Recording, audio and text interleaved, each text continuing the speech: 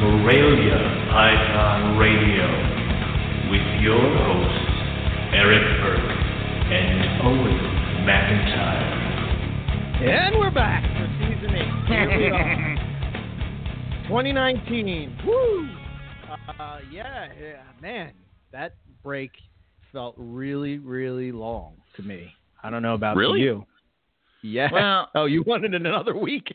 I did. No.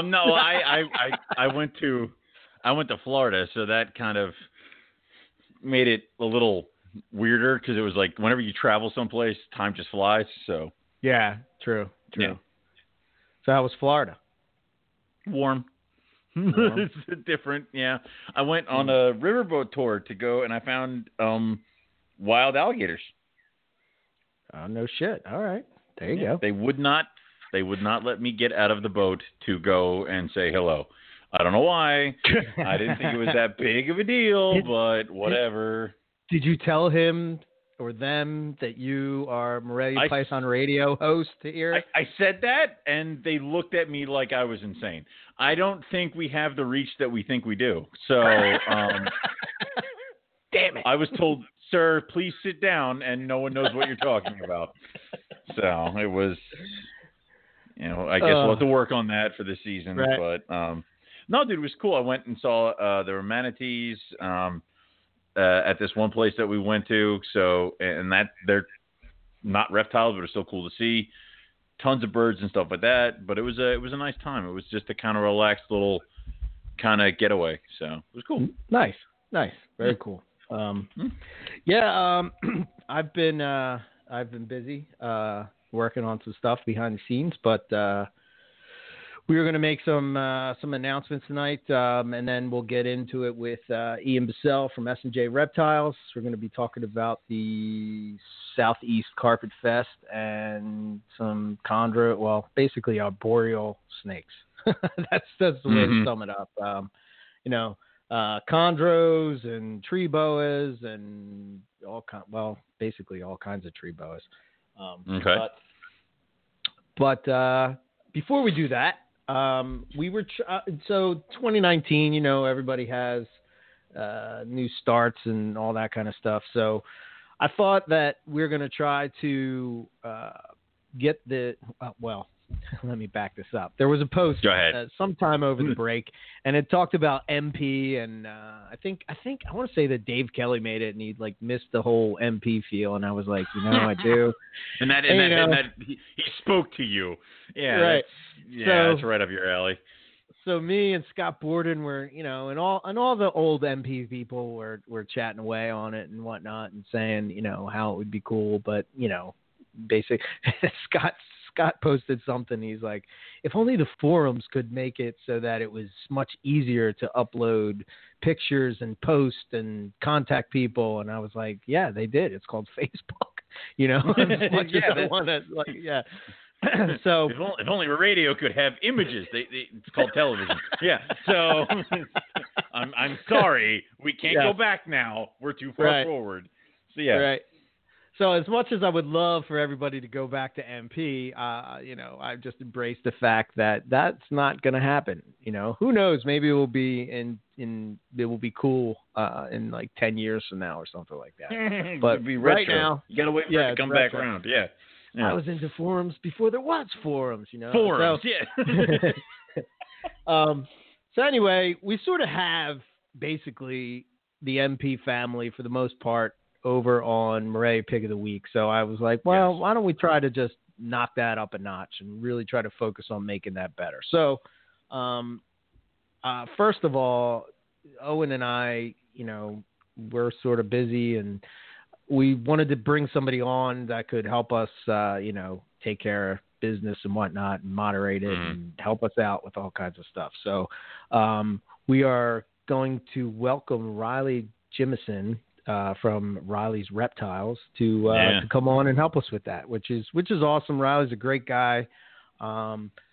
he's really been focusing on he's got this little YouTube segment that's called Carpets and Coffee, which is pretty cool, where he just kind of, goes live on YouTube and drinks some coffee and bullshits about carpet pythons, and people ask him questions, and sometimes he has topics, and sometimes it's just off the hip.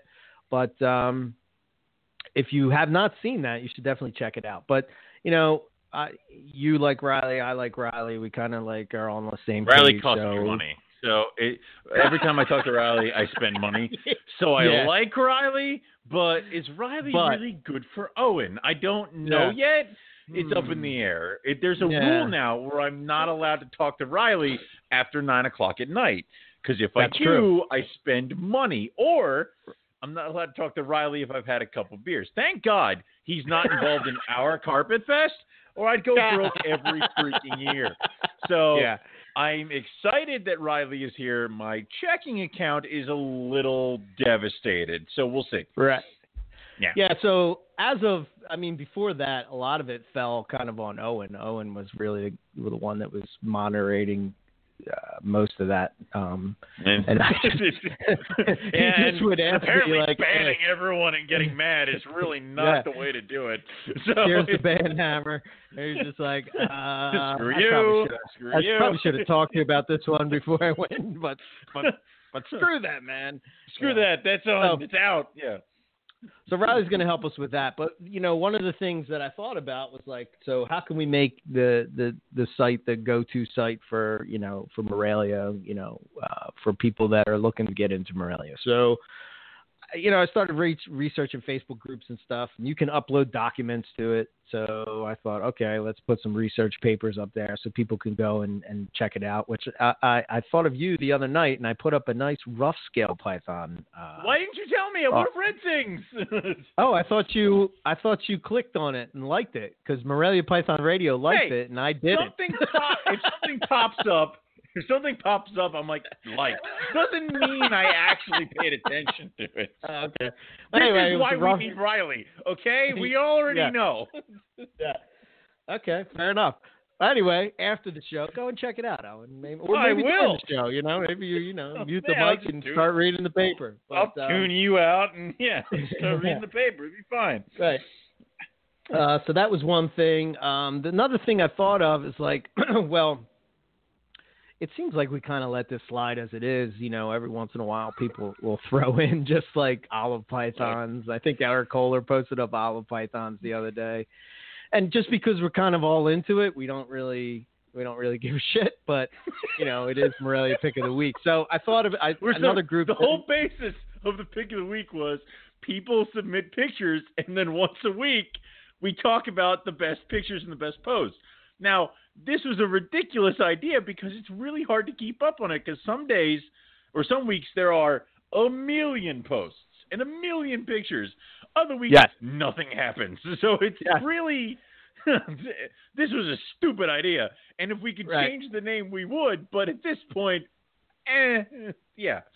So I don't know. So it is what it is. It's kind of catchy, I guess, But, we do not really – we look at pictures. I got a few of them that I was going to talk about tonight. But, all right. But still, there we go. So I figured we'd do a whatever Wednesday where you can post up, stuff. If people want it, they'll like it, then it's cool. If they don't, then, we can always change back and not do it at all. But anyway, because I know you got some projects outside of Morelia, I got some projects outside of Morelia, for the most part, anybody that really keeps Morelia, they usually have something that, that's outside of that. So we're going to try that. Another thing that we were going to try to do is highlight an animal. Okay. For instance, Madame Blueberry is an example. Just kind of put, the information that is known about Madame Blueberry in a document, put it up there so people will know those things, or Poster Child, or Benjamin, or I don't know what else. What other animals are out there that you know? You could even go on and we'll post up the original. I'll scan in the original vivarium for tiger carpets. That's where the whole shit started. There's founder animals all over the place for lines, breeds, this, that, and the other thing. So yeah, we can totally do that.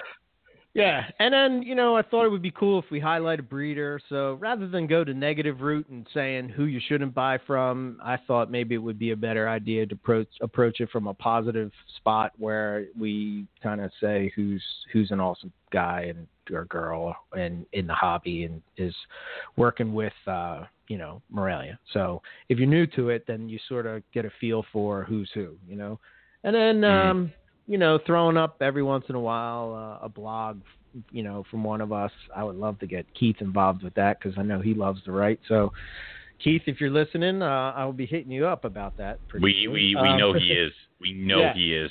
We know you are, and you've already volunteered. It's done. We have you now. So. And then I thought also it would be cool to highlight a product.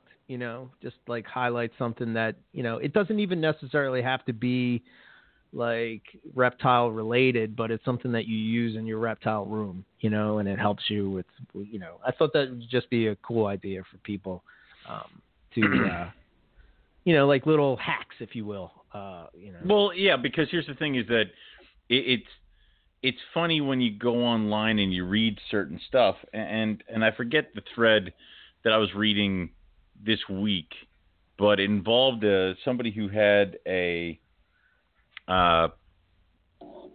snake that was on the aggressive side, and they were looking for ways to tame it down, which I hate that anyway, is because, you can try, but there's no guarantees. And then people kept suggesting that they should feed it more and larger meals to try to get it bigger and more relaxed. Fat and lazy. Yeah, and Curtin jumps in there, and he's like, "This is a horrible idea." I'm like, "Thank God!" Like somebody, because that's as somebody who used to feed his carpets twice a week because he was stupid and naive, is not okay for them, and that's not all right. And maybe upping the food to a certain size to help kind of grow out of a baby bitey phase is different. But, if thing's already on medium rats, you really don't want to start pumping it full extra larges because that's just going to lead to bad places. So it would be nice to kind of hear some of the hacks that people have learned over the years for like taming down, for dare I say mite treatment, or, how to deal with this, that, and the other thing. So it's because we all have them and they're all different and they're all useful. So, yeah. Yeah, man, for sure. So, that's a couple of the ideas that we got, for, because basically Morelia Pick of the Week is our base of the show. And it's weird. I don't know. I mean, we do the NPR chat, but you can actually do a chat on the right on the Facebook group. I didn't even know that, and I started messing around, and I did it, and people can just join in, and that's much easier, So maybe at some point we'll move the chat over to there, or who knows? Maybe we'll do a chat in the midweek, or I don't know. There's just tons of ideas. The idea is to try to get the the group of people, because Morelia people for the most part they're pretty tight knit, man. We're like family. We fight with each other and yell at each other and call each other idiots all the time. But at the end of the day, we still respect each other, and it's just a cool group of people. And for the new people that are coming in, I just want to make 2019 the year where people, if they're interested in carpet pythons or chondros or rough scales or whatever, or Morelia. I mean, we kind of lump scrubs and bolins and stuff into that still too, even though they're not. But that they can, find a resource online that, that can help them. So, so there's that. I want to make sure that we announce at the beginning of the show the UK Carpet Fest, which, yes, dude, how fucking crazy is this? I mean, 2012. We come up with this idea to have a friggin' barbecue. Here we are at Howard's house, where 8 people show up. Yeah, there's like 8 of us there. Following year, 10 people show up. No one cooks anything, and we all stare at each other. We're all drunk as shit. And we're all drunk as shit. Yeah. To think that it's now become an international thing, and dude, we were Ian's thing got put on USARK's email list of things that's going to happen this week or something, or in the next coming month. So it's starting to, that is awesome. But the fact that now there is one that is overseas is phenomenal, and I've been dying for that. It's crazy. Yeah, I know. Yeah. So I mean, I don't know. I guess what I'll say from that is, like, first of all, hats off to the guys from Reptile and Chill. Those guys, again, man, they saw an opportunity and they went for it. So that's awesome, man. I'm hoping that I can make it there because, dude, I know I won't be able to drink with those guys, but I think you should. Listen, we need to start now. It's going to be like a beer fest training montage where either you're ready to go or I kill you via alcohol poisoning. You know, I imagine me, my father, he's going to be in a sweatsuit, kind of just looking like Mickey from Rocky. You're going to be chasing a chicken. We don't know why you're chasing a chicken, but chase the chicken and drink the boot. You just do it. Come on. How is this helpful? We don't know, but yeah. So anyway, those guys over there, it's going to be Saturday, August 3rd. It starts at 1 p.m. and it goes till, I guess, 11:45 at night.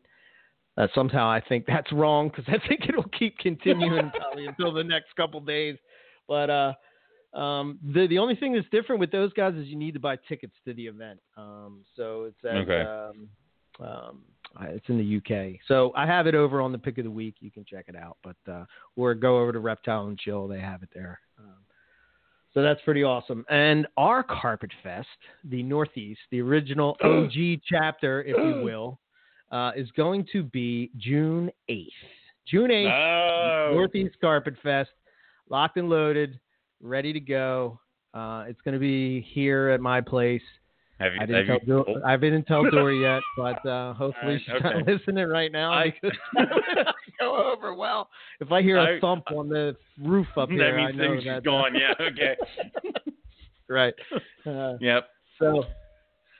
So yeah, I'm looking forward to that, and we'll keep you posted as things go through. And yeah, I'm sorry for all the rambling before we get Ian on, but I cannot not give a shout out to Jared Sharp over in Australia. Yeah. The dude produced a ghost super zebra, which is pretty badass. Insane looking. Yeah. Yeah. So he's been working on that project for a long time, and it finally panned out for him. So, I think that sometimes people lose sight of that kind of stuff is that, I always love when somebody takes that long project and it takes them forever and they finally get the payoff, So. Well, do you think maybe it's because, like, I know talking to Matt and talking to other people who breed, like, retics and ball pythons, it's almost like every couple years there's, like, was it Matt? Like, I put up the clutch, I got a retic, and everybody's like, that might be a world's first. And he goes, really? I don't care, but really? All right. And it's just like, apparently that stuff just happens way more often. So it's really cool to see the projects pan out, especially with someone who has been just building towards it for a long time. So yeah, very cool. Very cool looking animal too. Yeah, for sure. So, apparently Lisa can't find Murray a pick of the week, so I'm going to put it in the chat. Weird. Yeah. I mean, you search it, but all right, whatever. So. Right. All right, there it is. So what else? I don't know. Anything else you want to hit on before we get Ian on and get this going? Nah, might as well. Let's just do it. So, okay. And he'll tell us all about the Southeast, so. Yeah, I didn't get into that because he's going to spend some time I want to throw this out there for Go people. ahead. We have some pretty awesome guests coming on lined up. Like some pretty cool. What? Don't mention it. Please don't mention it.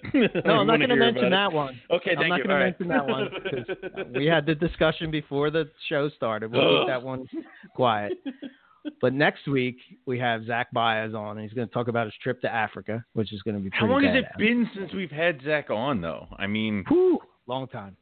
Yeah, Jesus. Yeah. All right. He had an awesome trip. He's about to go to Indonesia, so we're going to talk all about that. as we prepare for our trip to the Northern Territory. Da-da. That's my passport. So. Oh man, you broke up like crazy when I said our trip to the Northern Territory. You went. Well, that was. Yeah, well, that was. I didn't actually. That was me. Yeah, but no, actually, I'm gonna go get my passport on Friday. So that's happening this week. So we should be good to go. Awesome. Yeah. All right, so we got that going on, and then what was? Oh, shit, I kind of forgot what we were talking about. Jesus Christ. Cool guest. Oh, coming yeah. up. Good Lord, dude! I'm so hyped to be back. It's awesome. I missed the show. She heard it. She just sent me a text message. Oh no! Oh God! Blame Owen. Oh God! Honey. Blame Owen. No, it's not my fault. It's not my fault. All right. Well. All right. Don't panic. So, yeah. She's like, I can't. We'll be fine. Yeah. All right. I'm not going to your house for a while. I mean, just saying. So yeah. So Vin Russo is going to be joining us. Nice. After that, Vin Russo. So most people. Most people know Vin for his boas, but we're going to try to get into some of the other stuff that he works with, chondros, specifically blue-tongue skinks, things like that. So that should be a pretty awesome show, and pretty excited about it because he's kind of one of those guys that you look up to. And then the other guy that we won't talk about, is kind of like the guy that you look up to, but we'll talk about that. At some point. So here we go. All right. Let's get Ian on. Let's get this going, right? All right? All right, yeah, good. Ian, welcome. Hey, how guys. You doing, man? How you doing? Happy New Year. Happy New Year to you, happened. too. Oh, there we go. Yeah. All right. So how you been, man? Yes, sir, Owen. Doing good. Of course, Owen comes down to Florida. He doesn't stop by to say hello. I know he always gives me a hard time when I come up north and don't come to say hello. You came by my house and had Taco Bell. I don't understand. You did come say hello. I had other stuff to deal with. So, yeah. The host with the most, Owen, right? I know. I attempt. So. I'm glad you guys are back. Welcome back from your break. Yeah. I mean, we have to take a break every once in a while or Eric and I will kill each other. So. True story. 2 weeks is good enough. Yeah. So let's talk about Southeast Carpet Fest. What do you got for us, man? Give us the lowdown and everything that we need. Yeah, so it's hard to believe that it's already time for Southeast Carpet Fest again. So we are about a month away from Southeast Carpet Fest 2019. It's going to be February 9th, 2 p.m., and this year it's going to be in Melrose, Florida. It's going to be at Terrestrial and Arboreal, hosted by Pia and Cody Bartolini, and they're hosting this year. So a change in venue. We wanted to move a little bit north and try out a different location to see if we get some more people to travel from other parts of the Southeast. Very cool. Let me give you some more information. So this year we're doing some different things. We've switched some things up a little bit. So for one, we've got some sponsors this year. I want to give a shout out to them. So we've got Forrest and Desiree Fanning from Cold Blooded Cafe. We've got feedersource.com. We got Robin and the team over at S J Reptiles. And we also have the guys over at the Herpetoculture podcast. So all of those folks are helping to sponsor our event and make it possible. We've got to rent some chairs and tables and party tent and all that good stuff, because one of the things about going to Cody and Pia's house is their house is filled with venomous reptiles.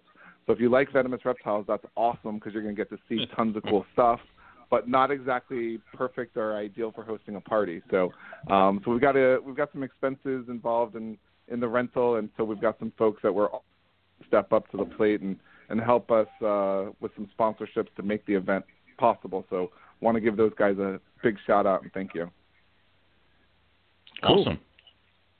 Very cool. Yeah. So go ahead. I was just going to say, do you want me to keep going? Because I got some more Yeah. info about Do the it. event Yeah. and logistics Yeah. and all that. All right, sure. I'll just This keep is your going time. Use it. Yeah. We're gonna Bring it. Then we have to talk snakes. Yeah. Yeah. Do it. All right. So like the other events around the country, the other chapters of Carpet Fest, we're doing an event T-shirt. We got to thank and give a shout out to Jeff Frederick for doing the logo once again. He does awesome work. Check him out. So we've got the campaign running right now. It does end next week, so on the 16th. And last time I checked, we were up at 71 shirts sold. Our goal is 100, and this does benefit USARK. So definitely, if you haven't ordered your shirt, go check it out now because those are going to close next week. So we've got time to get them printed and shipped before the event. And a little bit of a change this year. And Owen, we took your lead with what you did at Northeast, and we've got 6 different colors and styles, and that includes a hoodie, it includes a long sleeve, a light color, a dark color. Hopefully, there's something there for everybody. So I'm sure I'll get complaints that we don't have something, but we do have a lot of options. Yeah, a lot more options for colors and styles, and so go ahead and definitely, if you want a shirt, order them because once they close, they close, and it is a good cause that supports USARK. And then we're also doing the auction again this year, and that's kind of there's a little bit of a change there as well. But let me talk a little bit just about some of the event logistics, and then we'll circle back about the auction because I think there's a little bit more to talk about there. So Sure. Just as far as the event. It is open to anybody that wants to come. You don't have to buy tickets. And I'd like to kind of also put the disclaimer out there that it is called Carpet Fest, but it's not. You don't have to own a carpet python to come to this event. It's more of like a reptile fest, really. And so it is open to anybody who wants to come. But what we do ask is that you at least RSVP on the Facebook event page because everybody keeps asking head count, and it's really difficult to know how many people to expect. So if you're planning to come, you're more than welcome. You just got to go to the Facebook event page and RSVP so we have a rough idea of how many people are coming. And then the other thing is that the price of admission is you got to bring something. So if you don't already have plans of bringing something that have been coordinated with the group that's planning the event, make sure you reach out to one of us, whether it's myself or Pia and Cody, or we've got a whole team of people that are helping in the background. We just got to make sure that we don't have everybody bringing dessert or everybody bringing ketchup or, we just got to make sure we got things kind of divvied up. So we've got a kind of a running list, and your price of admission is you have to bring something. So if you're coming, just reach out to one of us and make sure you're on the list to bring something. And then we do have a bunch of people coming in from out of town. So people have asked about accommodations and travel logistics. So the event is in Melrose, Florida. So for those of you who don't know, that's in North Florida. It's just outside of Gainesville. And so a bunch of us are going to be staying in Gainesville for the weekend. There's a lot of hotels to choose from. But Pia and Cody have also opened up their place for if you want to pitch a tent, they've got kind of a big piece of property there, and that's an option as well. So if you want to bring a tent and camp on site, you can do that. And also Pia mentioned that there's a number of Airbnbs in the Melrose area. You also can look in neighboring town called Keystone Heights or in Gainesville as well. So that's an option. And if you're coming from out of state, as far as travel, Gainesville is probably the closest airport, about 25 minutes away, but it's a smaller regional airport, so it's probably a little bit more expensive.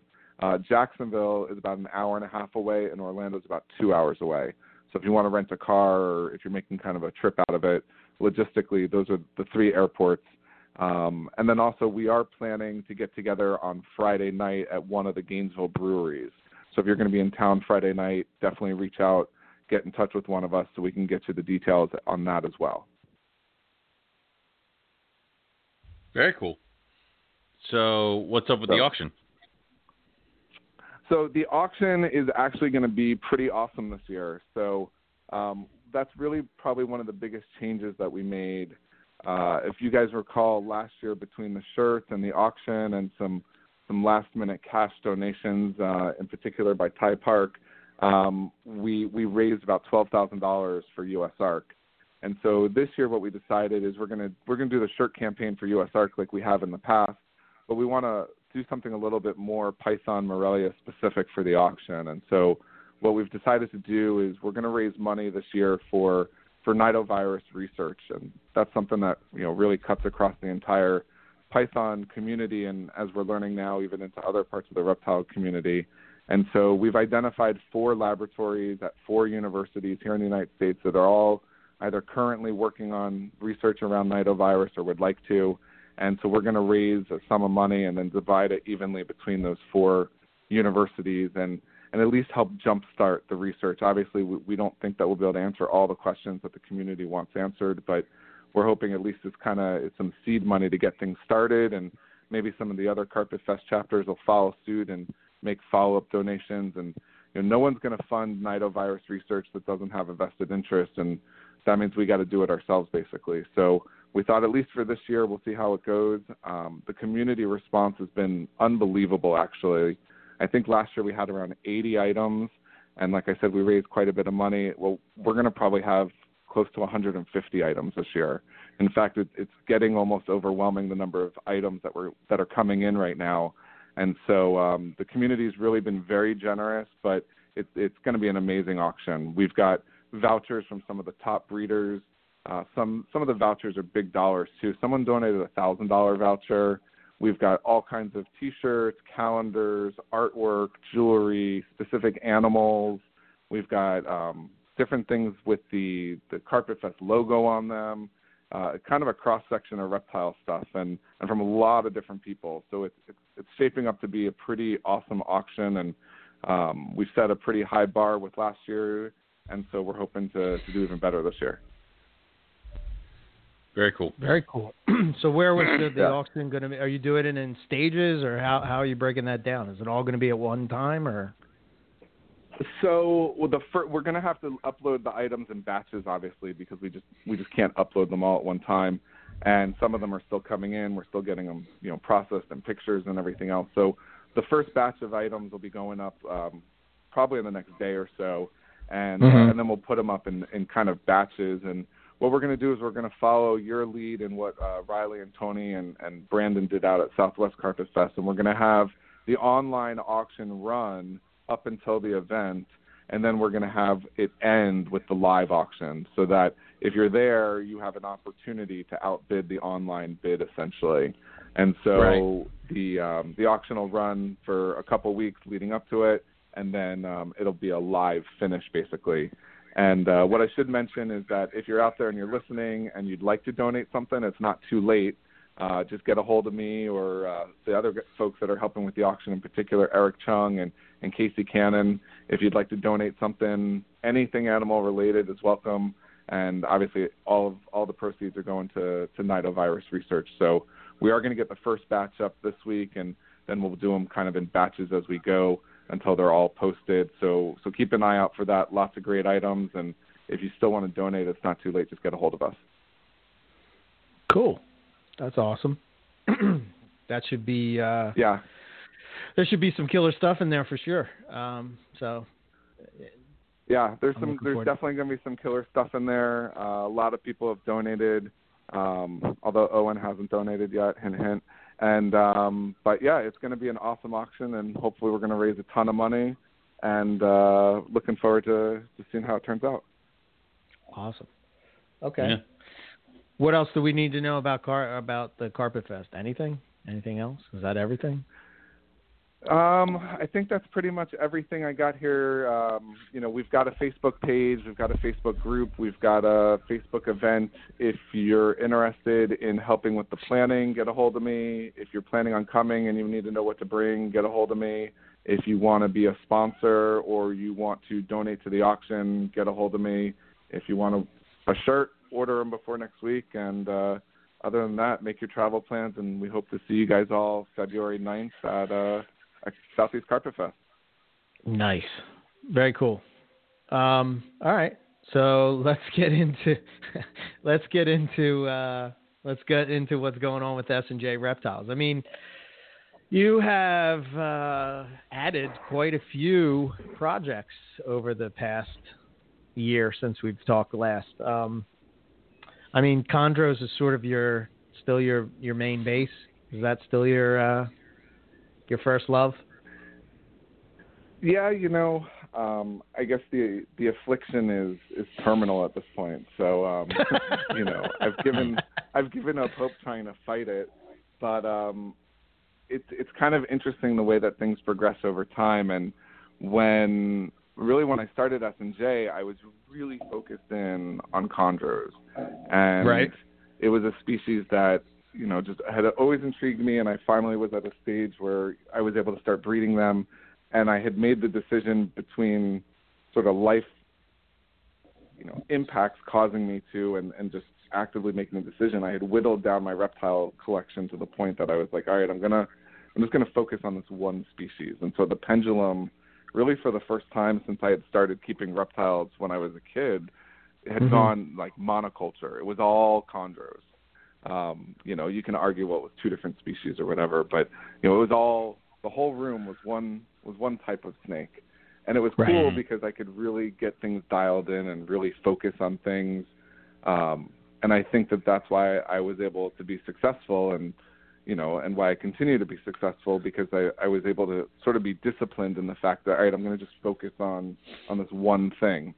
But I think what happens to everybody when you do that is then one day you're like, all right, I don't want to open another frickin' tub and see a chondro in there. I want to see something different. And and granted, chondros have like a million varieties, and that's why they're so addicting, because you need like at least two of everything, right?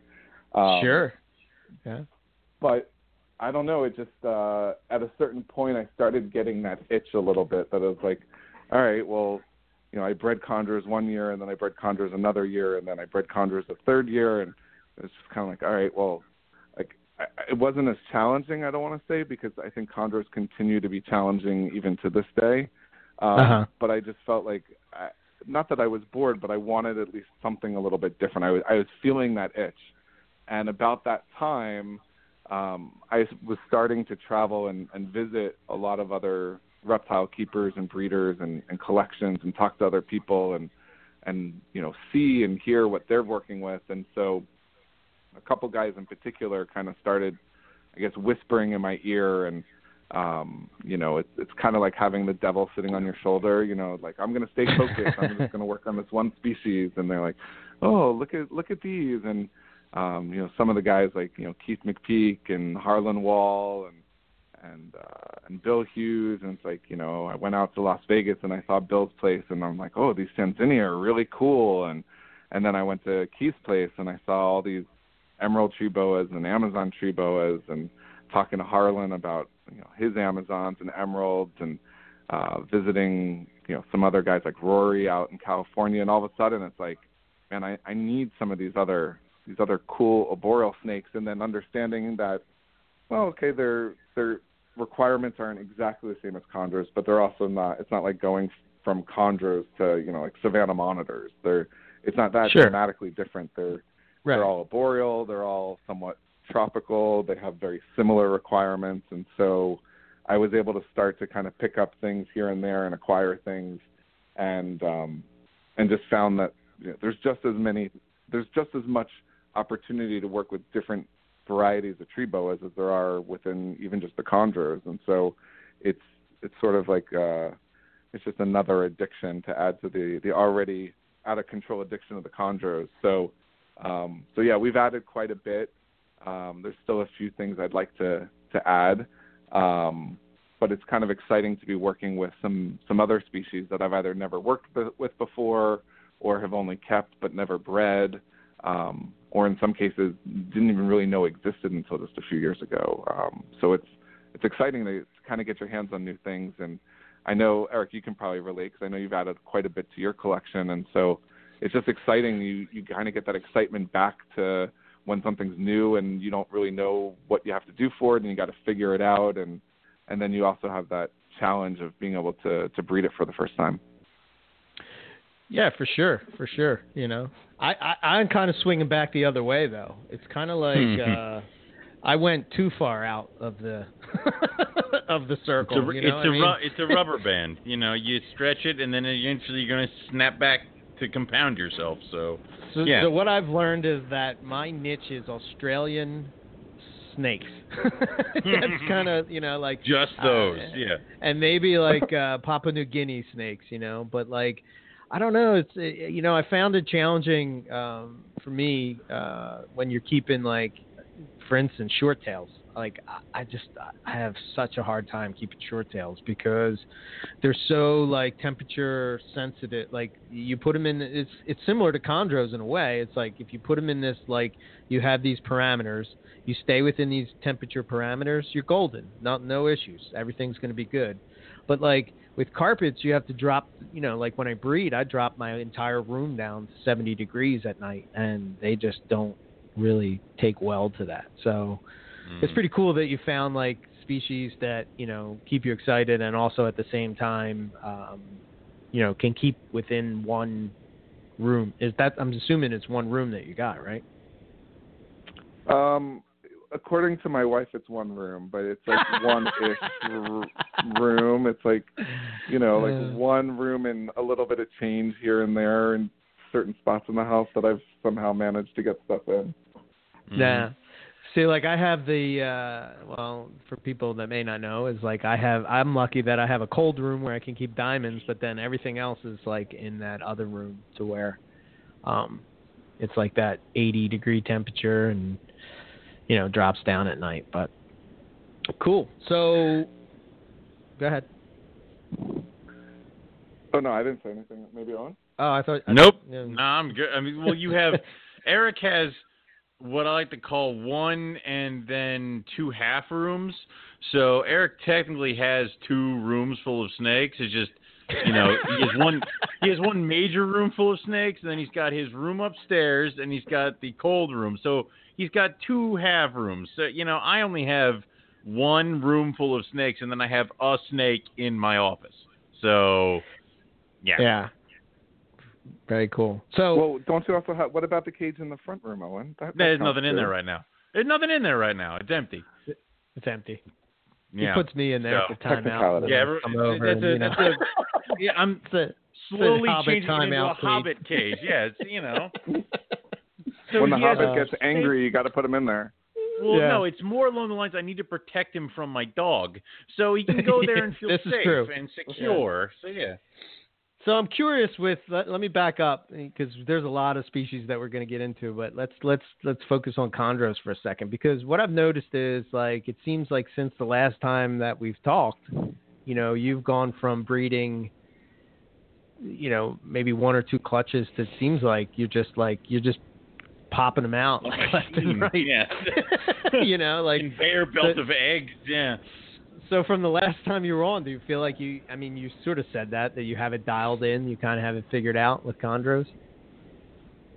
No, I'm never going to say that, because as soon as I say that, they're all going to drop dead tomorrow morning. They'll all be on the bottom of their cages, and that'll just be the end of it. So very depressing. I can never actually say that. I think part of me wants to say yes, and part of me wants to say absolutely not, because I did have a lot of success and a lot of clutches back to back, it seemed. And then I've also had some things that didn't go quite so well this year. I had one clutch where the female slugged out. I had one clutch where I only ended up with 2 live neos after everything was said and done, just a lot of dead in the egg or, not fully developed.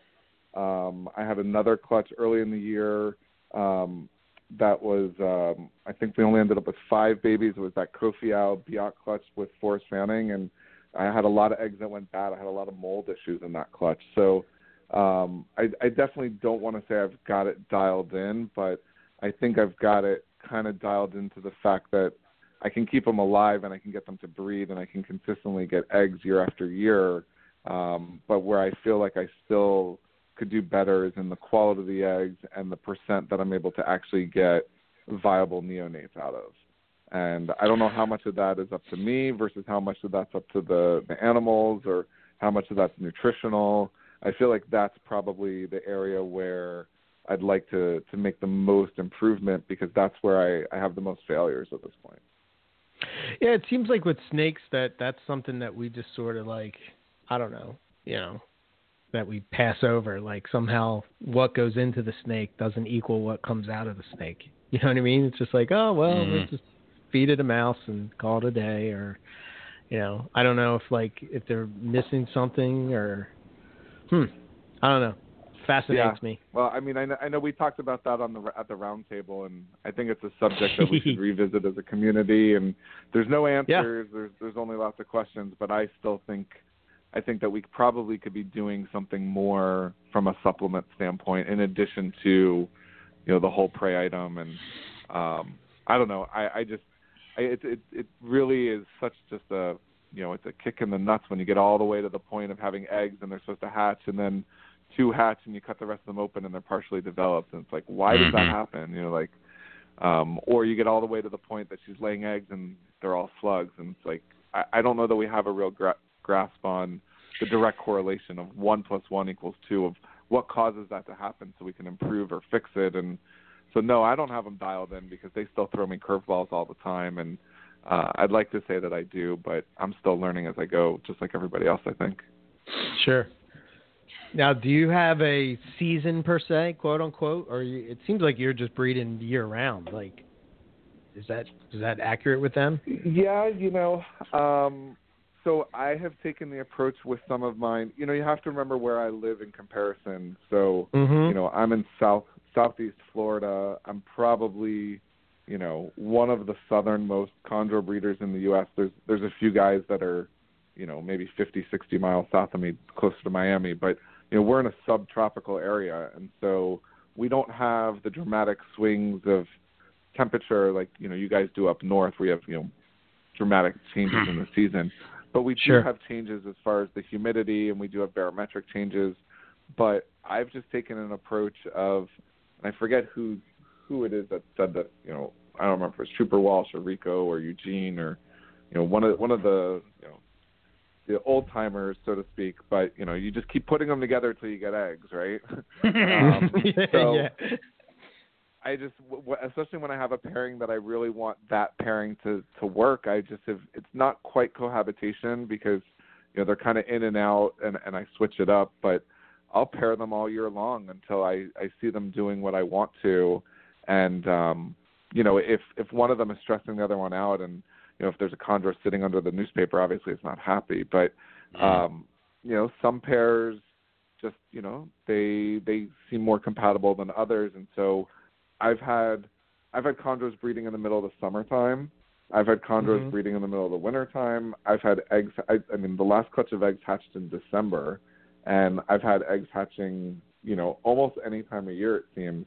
And so I think a lot of times it's because, and I think we talked about this on the chondro roundtable as well, but, there's more than one cue to stimulate them, right? Like, you don't have to pull every lever, but you can use temperature, but you can also use light cycling, food cycling, humidity. And I think, my animals probably pick up on other cues because, in the middle of the summertime, I think it was 2 years ago, we had a hurricane coming through, and I had like 5 pairs of chondros locked up that weekend. I put them all together. It was like one of the last things I did before the storm came through, and we had this huge drop in barometric pressure. And that night or the following morning when I checked on everybody, it was like 5 pairs were locked up. And I'd never had that happen before. But it was the middle of the summertime.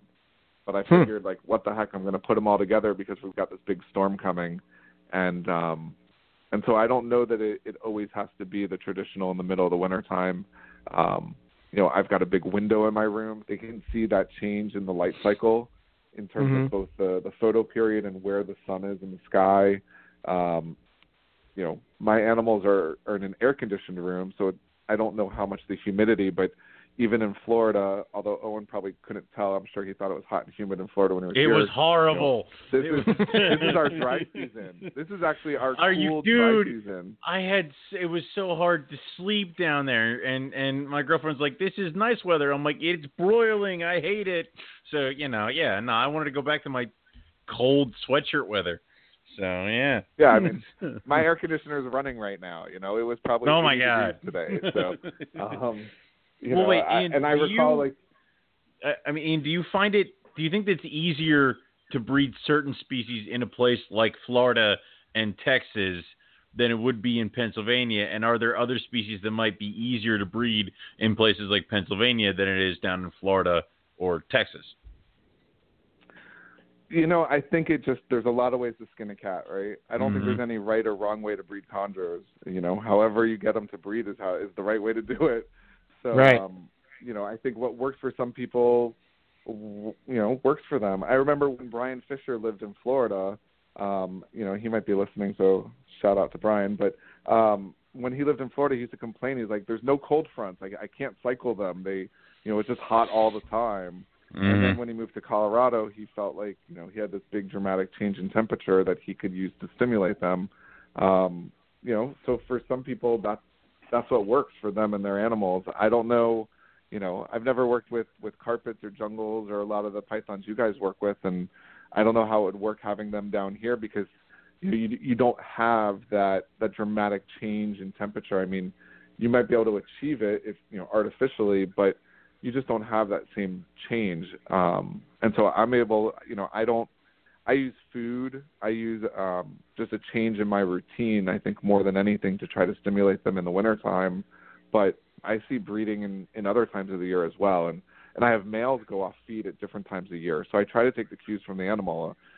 A male that doesn't want to eat probably wants to breed, doesn't care what month it is, Mm-hmm. So, okay. So I was going to ask that. Like, do you think like, oh, there's a storm coming through, I'm going to put this pairing together? Like, what's your process? Like, or do you just like? Absolutely. Okay. Yeah, but if there's a big storm, so like in the summertime in Florida, it rains every day, so it's not really as dramatic, a change in barometric pressure. But if we have a hurricane or a tropical storm come, where there's going to be a huge change in the barometric pressure. And that it's actually a two-way change because you got to remember what happens is, the pressure is relatively high before the storm, and then it comes and the pressure drops way low, and then when the storm leaves and it sucks all that moisture with it, the pressure goes back up. So it's a pretty dramatic effect. And so when we have tropical storms in the summertime, I always pair right before that storm comes. And then our weather pattern in the wintertime is it hardly ever rains in the wintertime in Florida. It's actually our dry season. But when we have a cold front, you usually have just one solid line of thunderstorms where that cold front comes through, and then you have the cold air on the other side. And so a lot of times I'll pair right before I know we're getting a cold front because I'll know that there's going to be, a big change in the barometric pressure. There's going to be a bunch of storms for just a couple hours, and then the weather is going to be dramatically different the next day. And I find that those weather events tend to stimulate the animals almost more than whether it's summertime or wintertime, at least for me. And like I said, I mean, I'm pretty far south. My animals are in an air-conditioned room, so, they're not really seeing a lot of the other changes as far as the ambient, but they still pick up on those cues. Yeah, I mean, I've talked to a couple people as far as like scrub pythons go and stuff, and I've said that maybe the reason why they've proven so difficult to breed, which, by the way, are you adding them at any point? I mean, they are arboreal. Yeah, are you going to jump into that? They count, right? Can they fit in a 2-foot or 4-foot arboreal cage? Tannenbars. Yeah, you could put tannenbars in there. Yeah, sure. Why or not? really tiny Moluccans. Yeah. Yeah.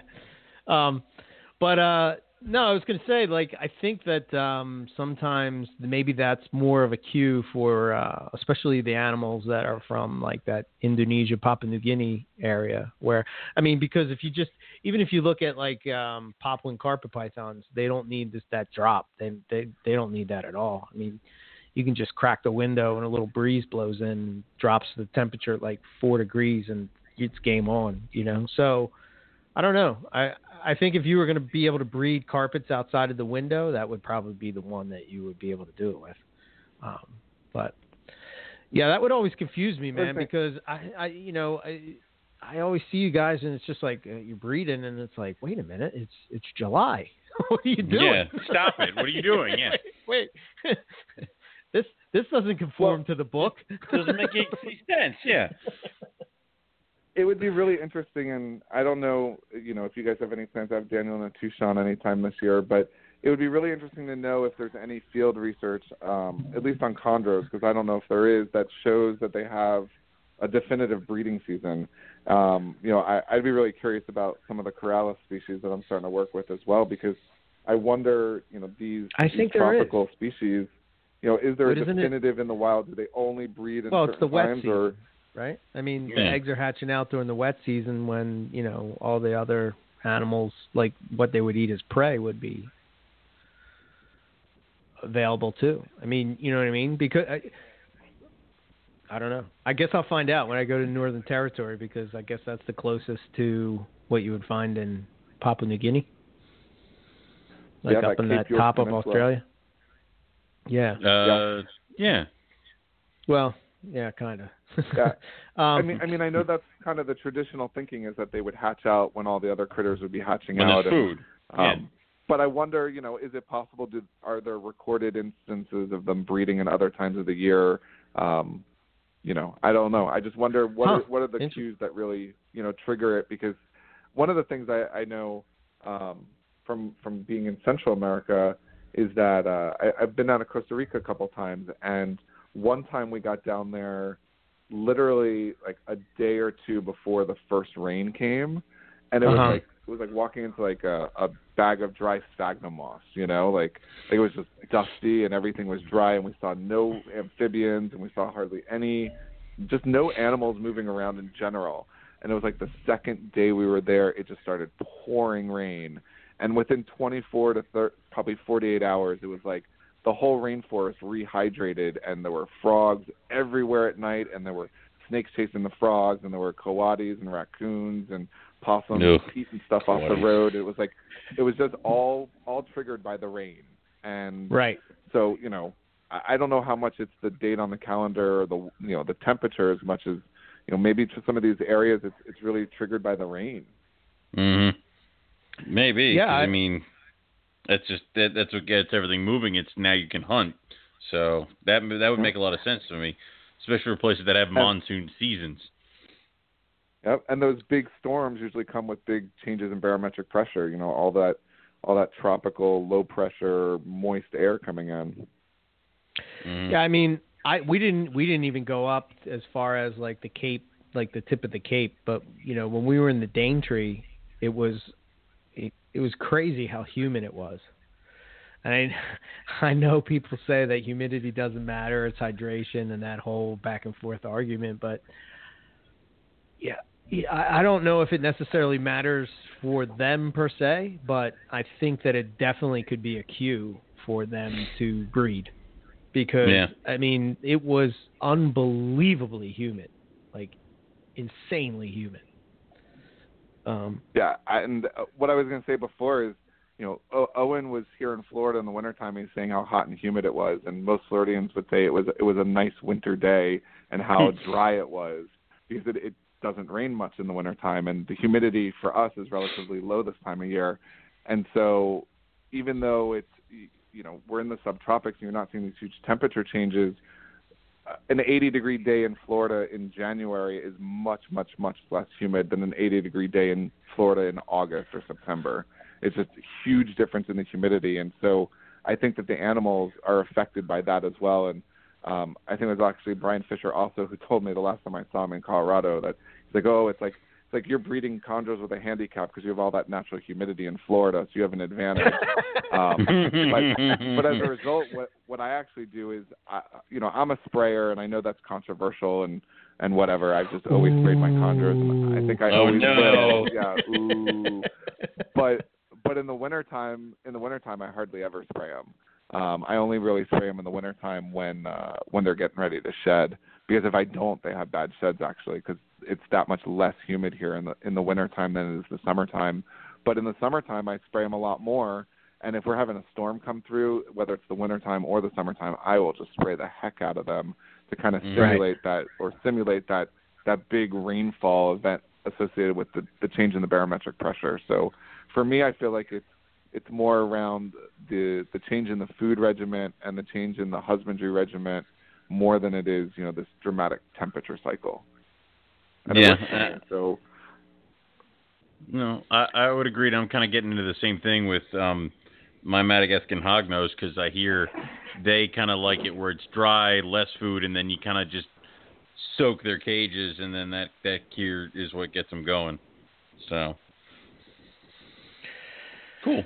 Interesting. All right.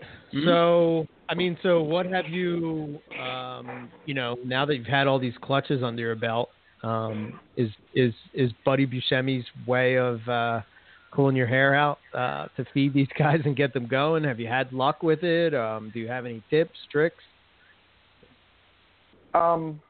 Yes, I have pulled hair out over it.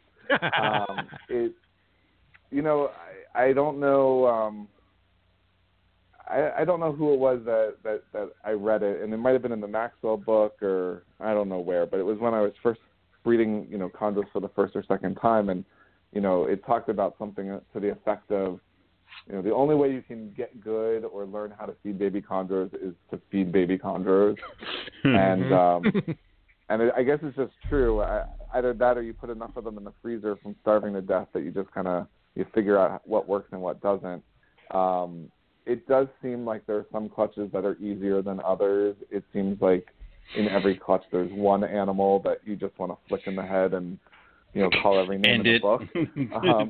Yeah, you're like, I could just pinch your head and end the whole thing now. And then we're done. Yeah, exactly. But I have learned a couple of tricks that work well for me. They don't work for every animal, but what I tend to do is I kind of have a progression of things that I'll try, with certain things being more of a last resort and other things that I've had better success with, I'll try more early on.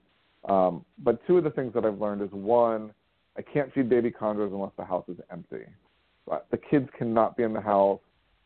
In general, my wife cannot be in the house, although, or she's got to be upstairs. But I need a quiet house, because otherwise it doesn't seem to work. Because you got to have patience, and you got to be able to sit there, and then you got to be able to freeze and not move, and you also got to be able to openly cuss at them when they continue to drop it for the 50th time. So trick number one for me is finding quiet time when no one's in the house, and that just kind of being in the right mental place to be able to kind of sit down and work with them. But the other thing that I've done, also probably controversial, so don't tell anybody kind of thing, but I actually start feeding trials very, very early, like day 1 or 2 out of the egg, way before they even shed.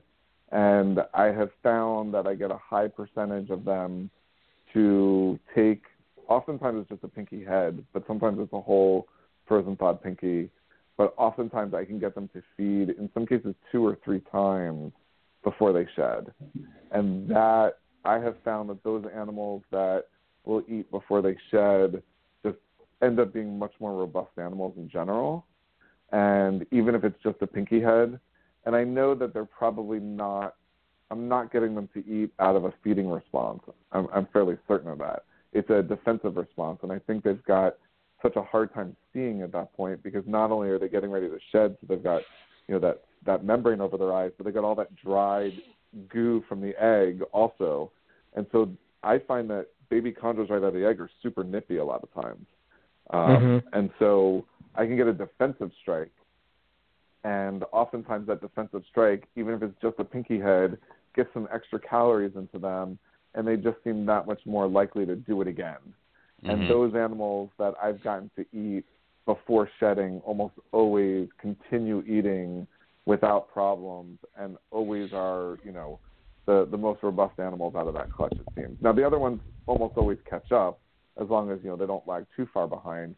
But so that's one thing that I've started to do, is that and they won't all eat before they shed, so I'm not saying that they all need to or they all should, but those that I can get to take a meal before they shed, I will offer them. The other thing is that I've gotten less patient in terms of I'll just give that animal another week or another week or another week. If they're runners, if I can't get them to strike, if they won't eat anything, I've become a little bit less patient in terms of waiting to start to assist feed them. And oftentimes it's just a pinky head or a mouse tail, so it's not a whole lot, and it's not force feeding. It's just getting it lodged, on a tooth far enough back that they try to shake it out a couple times, and they realize it's easier just to swallow it than to spit it out.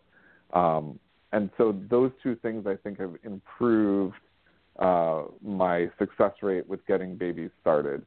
Now, having said that, there's always, it seems like, one in every clutch that just has to be like a pain in the butt. But sometimes I haven't. I've had some where 100% of them will take frozen thawed. So, what I'll generally do is I'll start a couple days after that, set them up in baby bins. I'll start with frozen thawed. If I can get them to take frozen thawed at that point, then that's all they'll pretty much ever get offered. If they won't, then I'll wait till they shed, and then I'll try live. And a lot of times just that difference, I can get them to eat. And then from there, there's kind of a progression. I can try African soft furs. I can try pinky heads. I can try scenting with chick down. I have tried some of the different scent products from Reptilinks, but I have not had much success with those. Although I may try them with some of the tree boas this coming year. So I just kind of I'll go through that progression until I find what does this particular animal want. And on occasion I'll find that this animal wants the pinky really, really hot, otherwise it won't take it. Or this animal wants it with a little bit of chick down. Or this animal doesn't want a pinky at all. It actually wants a rat pink head. For whatever reason. Like I had an emerald tree boa this year, would not eat anything but rat pinks. Like would not take any mouse whatsoever. But so I kind of work through that progression. And usually, if one of those things doesn't work, then an assist-fed pinky head usually does the trick. And interestingly, you do that just once or twice, and it almost like jumpstarts something in them. And by that third time, you go to try to do it, and they're like, "Nope, I'm just going to eat it on my own. Thank you very much." And and so I think it's just not letting them go too long, really. And so I've always been, under that impression, they're born, they got all this yolk, and they got to absorb it, and they got plenty of energy. And, I don't know if it's a caloric thing, if it's just getting a little bit of blood sugar going, so their brains are going more. But I feel like as soon as they get that first meal in them, they perk up, and they're just a lot more responsive. Mm-hmm. Yeah. Yeah, it was somewhat similar with carpets, but I think it's probably much easier to get carpets to go than it is to get chondros to go. That's for sure. But cool. All right. What about this is a topic that we never really hit on, really with anybody. But what about shipping them? What about shipping chondros? How's that? How fun is that? I see you always.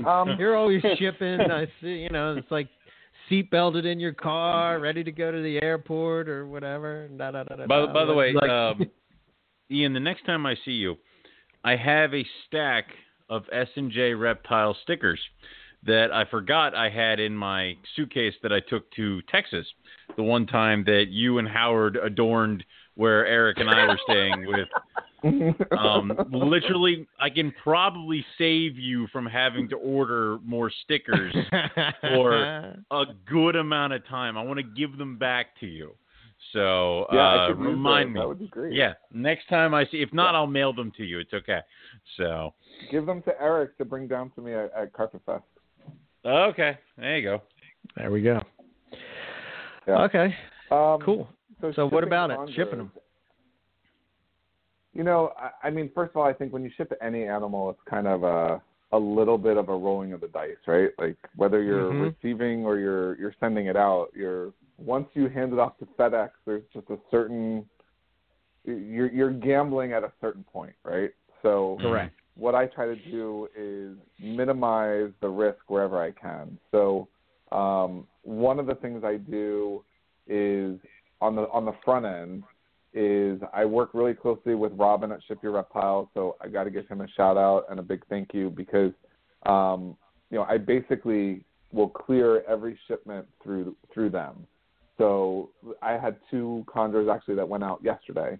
And so I had a bunch of animals that were sold, and we had the holidays. We've had cold weather. We've had heavy shipping issues. And so there was no shipping. Yesterday was the first day that you could ship with Ship Your Reptiles in about a month, actually.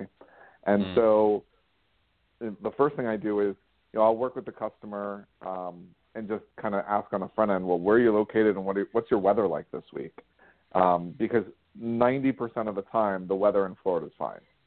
So it's usually not an issue for weather where I am. I usually don't have to say like, oh, is my weather good for shipping today? Because it's good for shipping pretty much all the time. And so I really have to look at what's the weather in the hub. And most of my shipments go through Memphis, although some of them will go through Indianapolis. But I'll check the weather at the hub. and then I'll ask the customers, what's the weather like where you are?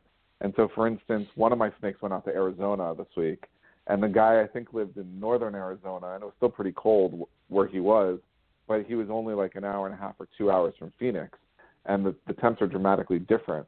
And so the temps were pretty good in Phoenix, but not good where he was. So he drove an hour, I think it was like an hour and 45 minutes, to pick the snake up somewhere that was better temperature. So obviously you want to ask what the weather's like. But then I get on the phone with Ship Your Reptiles, and I tell them, all right, I got 2 snakes going out this week. These are the zip codes they're going to. Does this week look good as far as weather? Does this week look good as far as the FedEx system? Because they get these inside reports about, the number of packages delayed by hub on a nightly basis percentage-wise. So they can look at metrics and say, oh, well, Memphis last night had a 40% of the shipments that went through Memphis were late last night. Might not be a good day to ship the following day because maybe something's going on in Memphis and they're backed up because they had a weather issue or something. Whatever it might be. And so then I'll say, well, what's the best day for shipping? And so a lot of times I get kind of like that inside view from their end, and he'll tell me, all right, well, this week I'd rather you not ship on Tuesday. Wednesday's a much better day for weather and for whatever other reason. So part of it is just doing your homework on the front end and really understanding the weather and what's going on with FedEx. And then as far as packing them, this time of year, obviously you got to use a heat pack.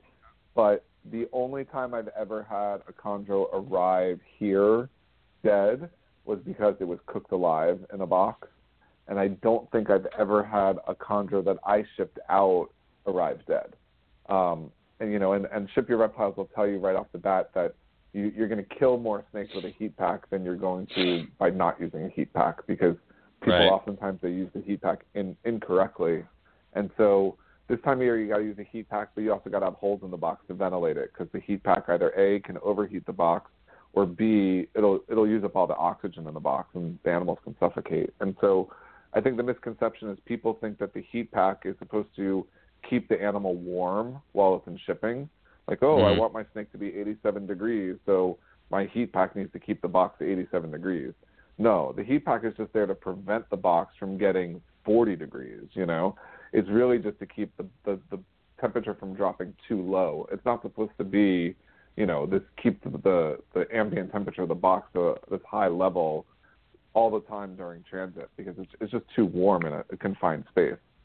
So anyhow, I always use a heat pack this time of year.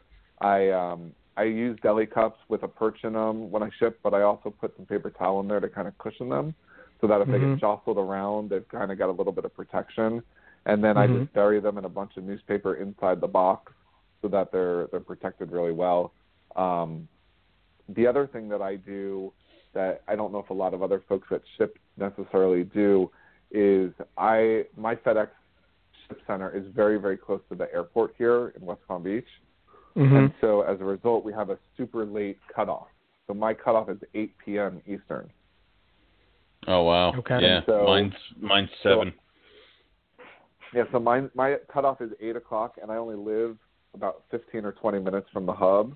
So I usually leave my house around 7:15 to drop off, so that, excuse me, my animals, if they're like, I had the one today, the customer picked it up at her hub at 9:30 in the morning. I dropped it off at 7:30 at night.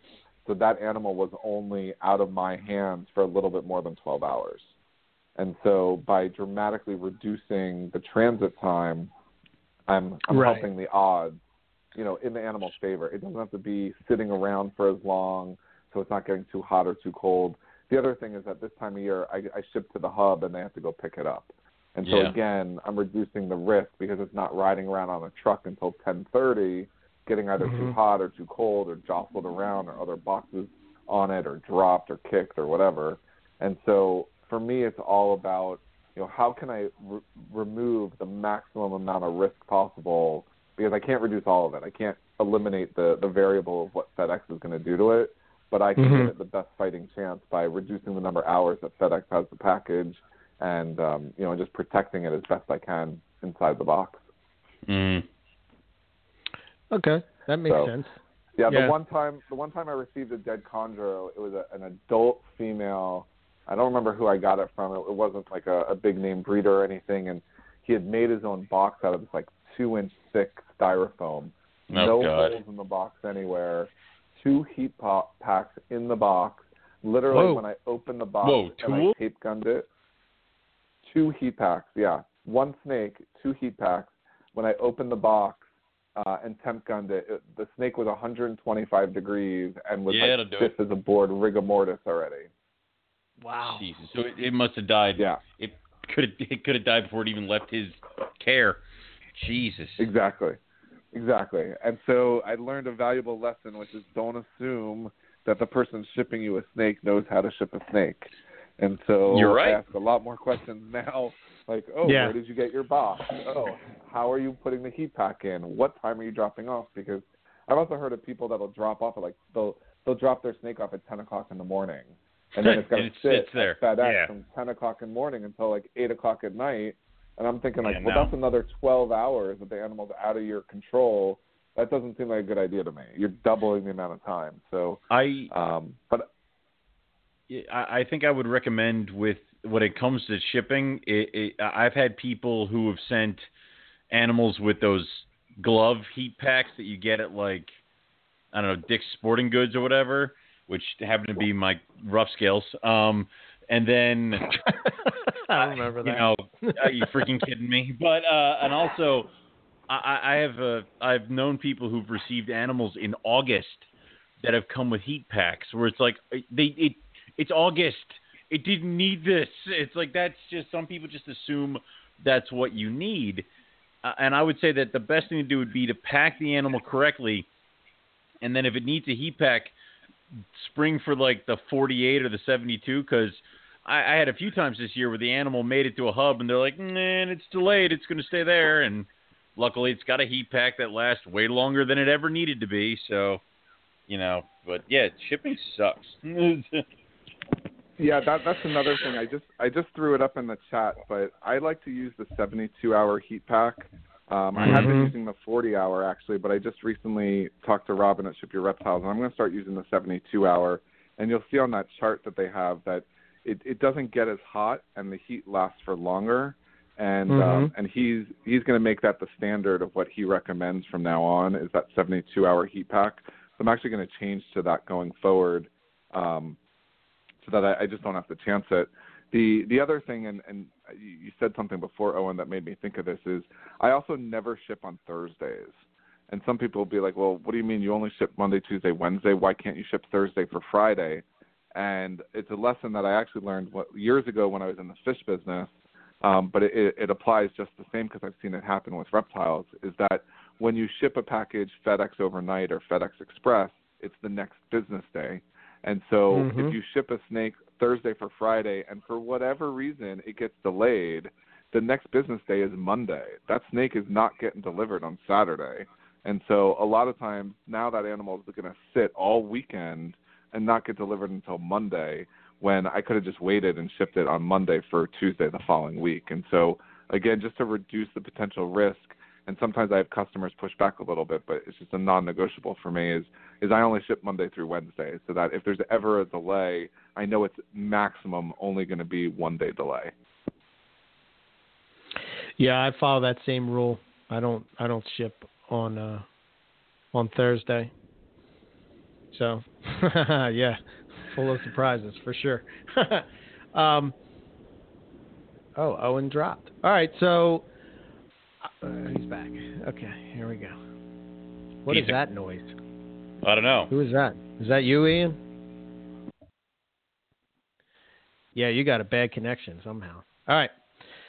Next topic, as far as chondros go, I wanted to, when we were at Tinley Park and we were out to dinner, we had a discussion about locality chondros, and I asked you, why don't you see more people breeding locality chondros? And I thought your response was pretty interesting and something I never thought about. So I don't know. Do you remember what you said? Or I do remember the conversation. I don't remember word for word what I said, but I'm sure it was something along the lines of the fact that it's hard to get the right sexes of the right localities at the right time to create locality pairings. And so when it's hard enough just to get your hands on the animals and keep them alive and get them to the point that they're sexually mature and ready to breed, it's, sometimes you gotta take what you can get, kind of thing. And so I think a lot of folks that breed chondros, myself included, would like to do more locality pairings, but you don't always have two arus that are both sexually mature and ready to breed at the same time that are of opposite sex, and it's just not always possible. And a lot of times you end up with a sarong male but a Jayapura female, or a Biak female and an Aru male, or you just sometimes the cards don't always line up, and then what happens is you end up with all these locality crosses, and then the next time around you're like, well, I've got this really nice Biak, but I only have an Aru Biak male to breed to it. And so sometimes it's a matter of just the availability of the animals, and it's oftentimes difficult because a lot of the locality in chondros, at least, they kind of come in spurts. So, with the exception of maybe Arus and Biaks that tend to be somewhat consistent, so, you get just a few dozen Bantantas come in, or Manikawaris, or Tamikas, and then they don't come in again for a year or two. And so if you don't buy all of them at the same time and grow them up so they're all ready to go at the same time, then it's difficult to have a locality project that you can really have viable, because otherwise you just got to really plan ahead, like 5 years ahead, and say, well, the next time they come in, I'm going to buy 10 of them, or I'm going to buy everything that Bushmaster has, and I'm going to grow them up and hope I've got males and females, and hope that 5 years from now I've got at least one male and one female, and they're all ready to breed at the same time, so I can hopefully, make that locality project come to fruition. So I think that's, at least from my point of view, I think that's one of the big issues. I think, obviously there's a lot of people that are chasing the designer, chondros, and I guess myself included, a lot of the crosses are phenotypically, they make all kinds of cool things, melanistic and lots of blue or lots of white or lots of yellow. And so, they're attractive animals. And so that's why, people do the crosses. But a lot of times, and in the years I've been breeding chondros, a lot of times it just always seems to be that when I have a male, I don't have a female. When I have a female, I don't have a male, or they're not ready at the same time, or I just bred this one last year, so I don't want to breed it back to back. So it just doesn't seem to always work out, and so I think that's a big part of it. You probably have some people that might make the argument, and I'm not saying this is my thought process necessarily, but some people would say, well, what does it really matter, because are there really localities anyway? And how much of the locality information that we end up getting on this side is accurate? Are the sarongs really sarongs? Are the Tamikas really Tamikas? Are the Manikawaris really Manikawaris? And so some people might say, well, does it really matter? If you got two adults and they're a male and a female, breed them together. And I think that's a lot of what we do, because if you look, it wasn't that long ago. You just go back a couple decades, and people were struggling just to keep these things alive. And then it was, to get eggs from them was a miracle, and then to actually be able to get the eggs to hatch was even more of a miracle. And so it was less about, keeping the localities pure, and it was more about, like, I got a male and I got a female. They're both green tree pythons. Let's put them together and see what we can do. Mm-hmm. Right. So yeah, for sure. I think it's just an availability thing, though. I mean, how often do you see locality animals available to even try to start a locality project, Well, could it also be a missed sex kind of a thing? Because I know now with Ben being able to test for, like, sex with the shed, do you think that might help some projects kind of push in the right direction, so for a fact what you got is a male or a female? Yeah, I mean, I think certainly if you can sex them, especially if you could take a whole group of babies and sex them right off the bat, so that you've got, you're not selling all the males or all the females out of a clutch, and you're holding back, even numbers. I certainly think that will help. I think missexed chondros in general, at least my experience, and I can only speak for what I've seen. I've seen a lot of missexed chondros, and they've always been chondros I've bought, and they've almost always been females that ended up being males. And I don't know why it is that way. I don't know if I've ever bought a chondro as a male that ended up being female. I'll have to think about that, but I don't think I have. But I have bought several like more than I can even count on one hand that were supposed to be females that ended up being males. And I probed it. 3 people probed it. Eugene Bessell probed it. And I'm like, it's still a male. It's breeding this animal over here. It's definitely not a female. And anyway, I'm not saying that any of those people did it maliciously or whatnot, but it seems like missexing chondros is not an uncommon thing, and that's partially why I think a lot of chondros, myself included, a lot of the babies that people sell are almost always sold unsexed. Even my yearlings I sell as unsexed because they're just so delicate, and there is a risk of missexing them. And I see people post like possible female or possible male or probed kind of in between. So I do think that when Ben gets that thing up and running for pythons, I know he's got it going for colubrids and I think vipers now. But when he gets it going for pythons, it's going to be awesome because for chondros, we'll be able to sex even the babies. Be able to sell sex units would be pretty cool. Yeah. It's like what, $15 a snake or something? Yeah, and people always say, well, like, what if I want a pair? And I'm like, well, I can sell you 2, but I can't sell you a pair. And so I've just gotten to the habit. I refer to all my baby neonates as males. Like, I'll be like him or he. And people are like, oh, it's a male. I'm like, no, I'm just referring to it as a male because you'll be a lot more disappointed if I refer to it as a female and it ends up being a male. If I refer to it as a male and it ends up being a female. You're going to be overjoyed. Yeah.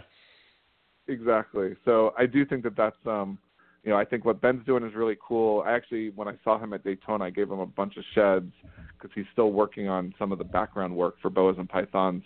And actually, he also donated to the auction. So that's one of our auction items for Southeast Carpet Fest. Very cool. Nice. So, yeah, actually, can we that made me think of something else that I want to just circle back on, and I don't mean to wander or go on tangents. Go for it, man. There's another kind of cool thing that was donated for Southeast Carpet Fest, and so I want to make sure that I mention it here because I think a lot of people might think it's kind of cool.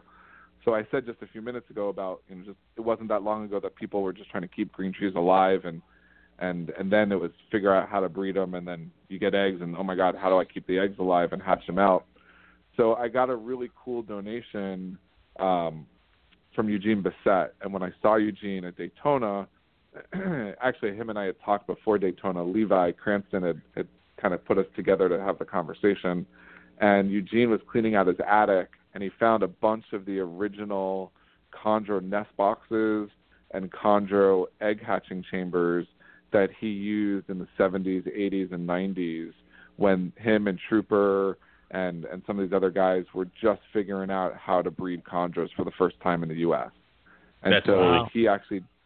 He actually dug all that stuff out, and I dusted it off. I mean, some of it was pretty dusty, and took pictures of it, and it's all going to be in the auction. So if you want an actual piece of chondro history, they're still functional, but I guess in my mind they're more like something you might put on the shelf in your office or something.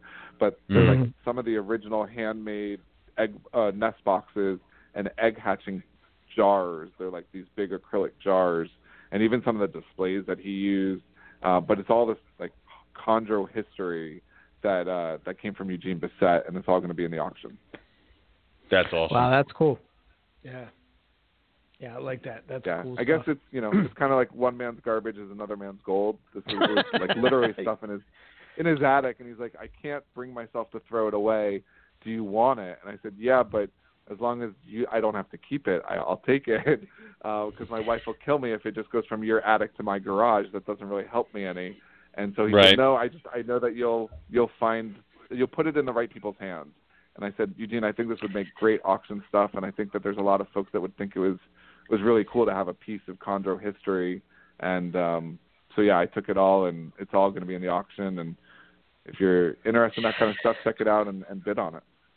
Yeah, that's cool, man, because, it's I think for me, I don't know what you guys think, but I think I came into the reptile scene right at the right time. Like, it was already to where stuff was sort of like being bred, you know what I mean? And morphs were sort of coming onto the scene and stuff. And like right in that era where, you know, they were starting to make like equipment and stuff for breeding snakes and keeping snakes and make it easier to do. I think sometimes that stuff gets lost for newer people coming in because they don't have any way of comparing it to anything. You know what I mean? It's like if you grew up and you had a black and white TV and now it's in like high definition, 4K, you know, feels like you're right there in the room. You can't, you're not going to have that same appreciation. I got that feeling tonight, right? I was taking pictures of some snakes and cleaning and whatnot, and I pull out the Darwin carpet, and it's just a regular Darwin carpet, and I'm looking at it, and I'm like, holy shit.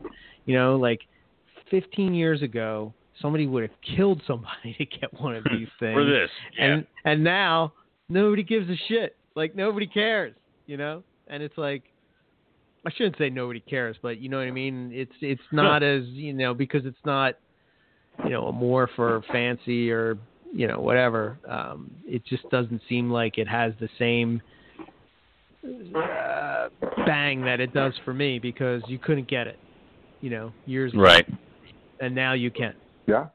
They're all over the place. Yeah. So it's I don't know. It's kind of surreal in a way, but anyway. That's cool. I mean, I can't imagine in the 70s and 80s, like, there was no such thing as a captive bred chondro. Yeah. You know, No. like, whether it was farm bred or U.S. captive bred or UK bred, like, there was no such thing as a captive bred chondro. If you wanted a chondro, it was plucked off a tree in Indonesia or Papua New Guinea, and it was shipped over here, and it was loaded in parasites, and you were lucky if you could keep it alive for a few months, you know? I mean, there was no alternative. Right, exactly. Yeah. So, and there was no cool. Maxwell book. There was no Herpstat. There was no PVCcages.com. There was no, you know, none of that. No. We weren't arguing with each other over what kind of substrate we were using. It was it wasn't. Or feeding I'm pretty it, sure there was no NPR back then, you know. Yeah. No, we haven't been around that long, yeah. Right. But I'd say there was no GTP Keeper radio back then, but I know that, you know, they don't put out nearly as many shows as you guys. So, Buddy, ooh, shots fired. Buddy was I think Buddy was around, but he was breeding like Macklot's pythons and Timor monitors, and Bill I think was still in medical school. So you know, yeah, yeah, they were there, but cool. Jesus, I gotta give those guys a hard time. Although I hear that they've got a show coming up here, I think next week, so shouldn't give them too hard a time. We don't know. It's always up in the air. They were questioning whether or not they could put on some extra shows, and I said 2018 was a very lucrative year, so me and Owen will allow them to do a couple. No, I shows. shot it down. I shot that. You shot it down? That down immediately. I said, "You stick to your quota, God damn it!" Yeah, come on. Buddy and Bill are always, we got to talk to the bosses before we add any more shows. Like, way to put that on our shoulders. Thanks a lot, Al. Go ahead, Owen. Well, I saw Bill posted his retirement clock countdown, so he's gonna have no more excuse about him being busy, and he should have plenty of free time here. More shows. Exactly. I mean, you should be able to. They should be pumping out shows. He's retired now. It should just be Bill talking to himself on the radio. You know. I would tune into that every day. Of course you would. God. Well, Ian, we know you added a bunch of stuff to your collection. Can you kind of talk to us a little bit about? It seems like you kind of got bit hard by Amazon tree boas. Yeah, you know, Amazon tree boas are really, really interesting to me.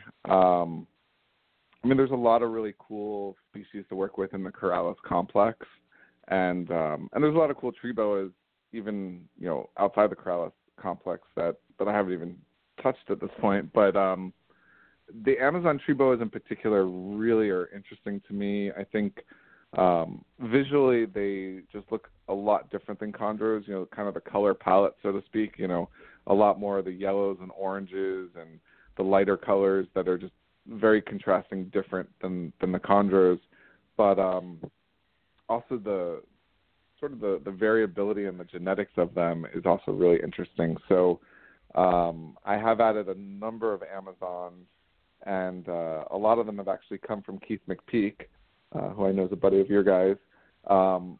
so just going up and seeing his collection up in New Jersey and some of the cool stuff he's producing and talking with him a whole lot about Corrales in general led to quite a few Amazons making their way here. Also, I went out to California a couple times this past year and got to spend a little bit of time checking out Rory Gretzko's collection at Canopy Labs. And Rory's got just some amazing stuff.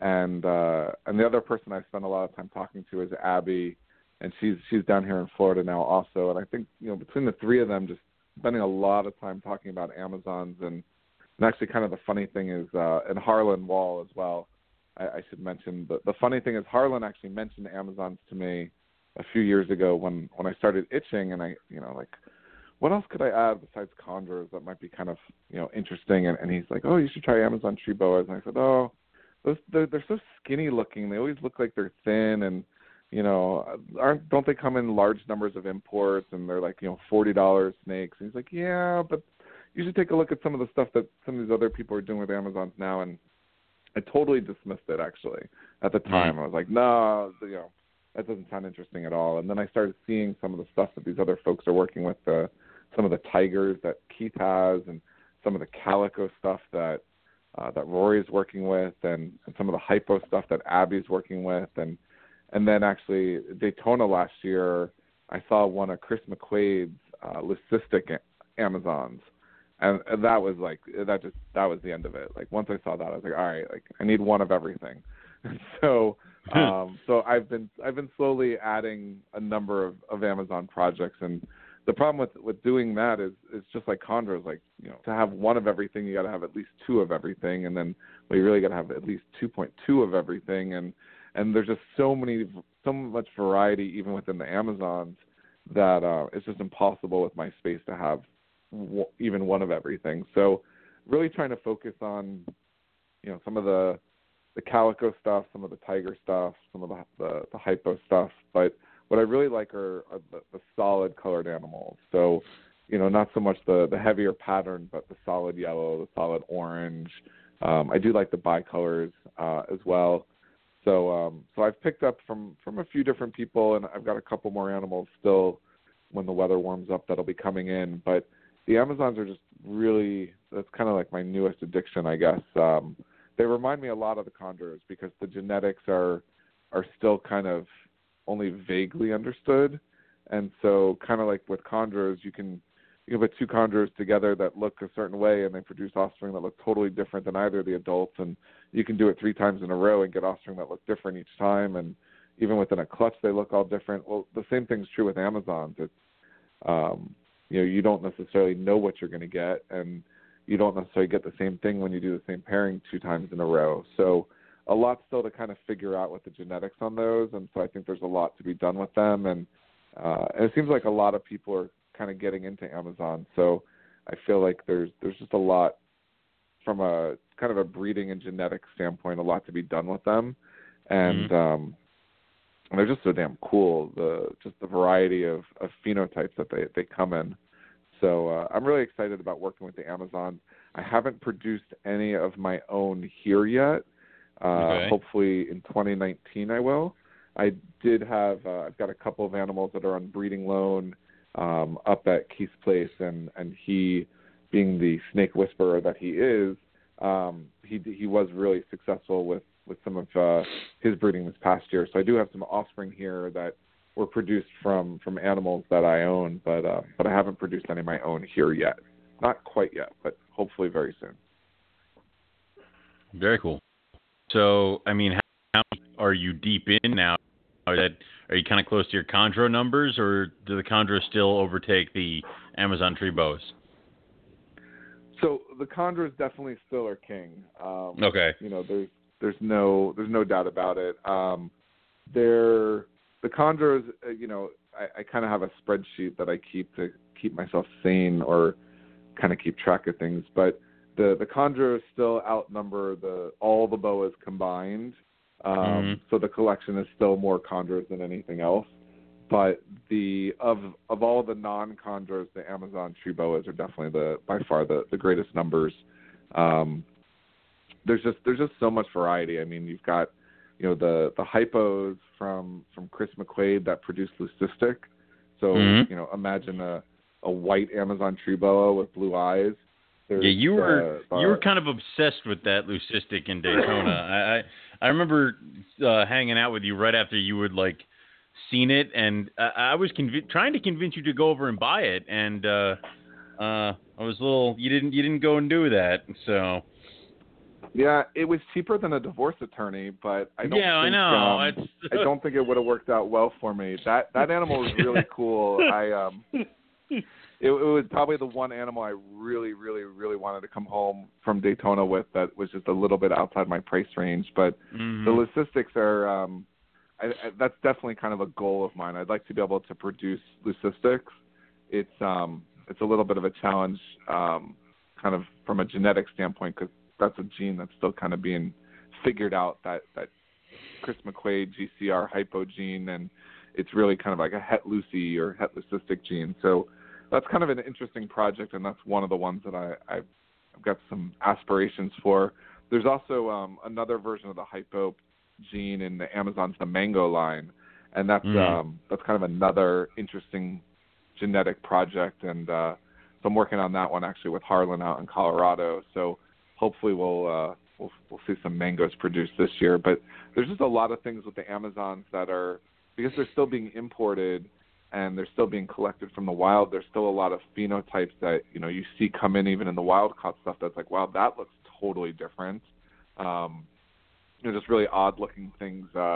Actually, Forrest Fanning was out in Pomona with Stephen Cush this weekend, and they saw this killer calico looking Amazon, and they sent me pictures like, we've never seen anything like this. What do you think? Is this cool? Should, do you want it, or should we get it? Like, we've never seen anything like that before.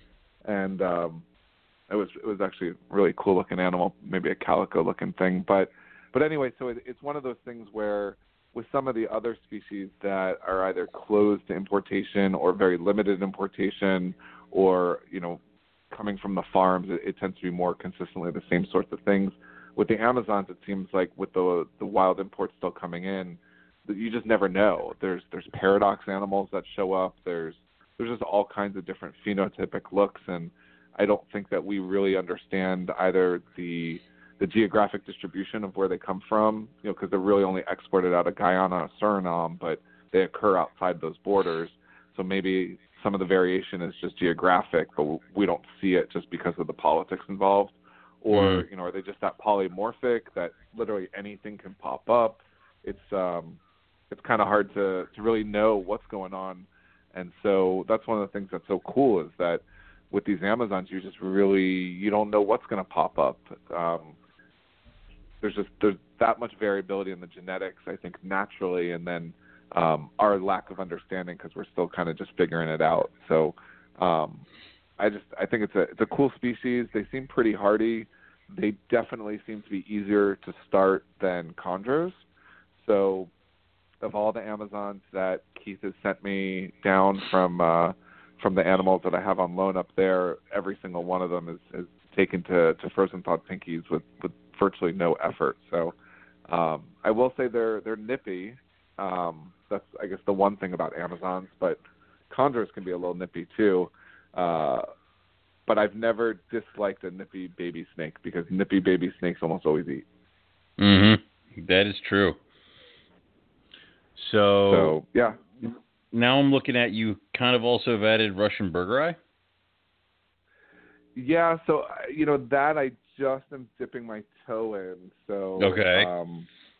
So I've got some babies here that Keith produced, and I've got an animal up there on breeding loan with him, and so we had a joint clutch this year, and it wasn't a very success. It was a first time breeding for both animals, and so there were a bunch of stillborns, and so I've got some of the babies down here. They've been quite challenging, actually, compared to the Amazons. They're a lot more challenging to get started, and I don't know if it was just a weak clutch to start with, or if I just have to figure out slightly different technique for them compared to the chondros and the Amazons. But that's a really interesting species as well. It's one I actually saw in the wild when I was in Costa Rica, so that's kind of cool also. But it's not one that is really represented a whole lot in the hobby.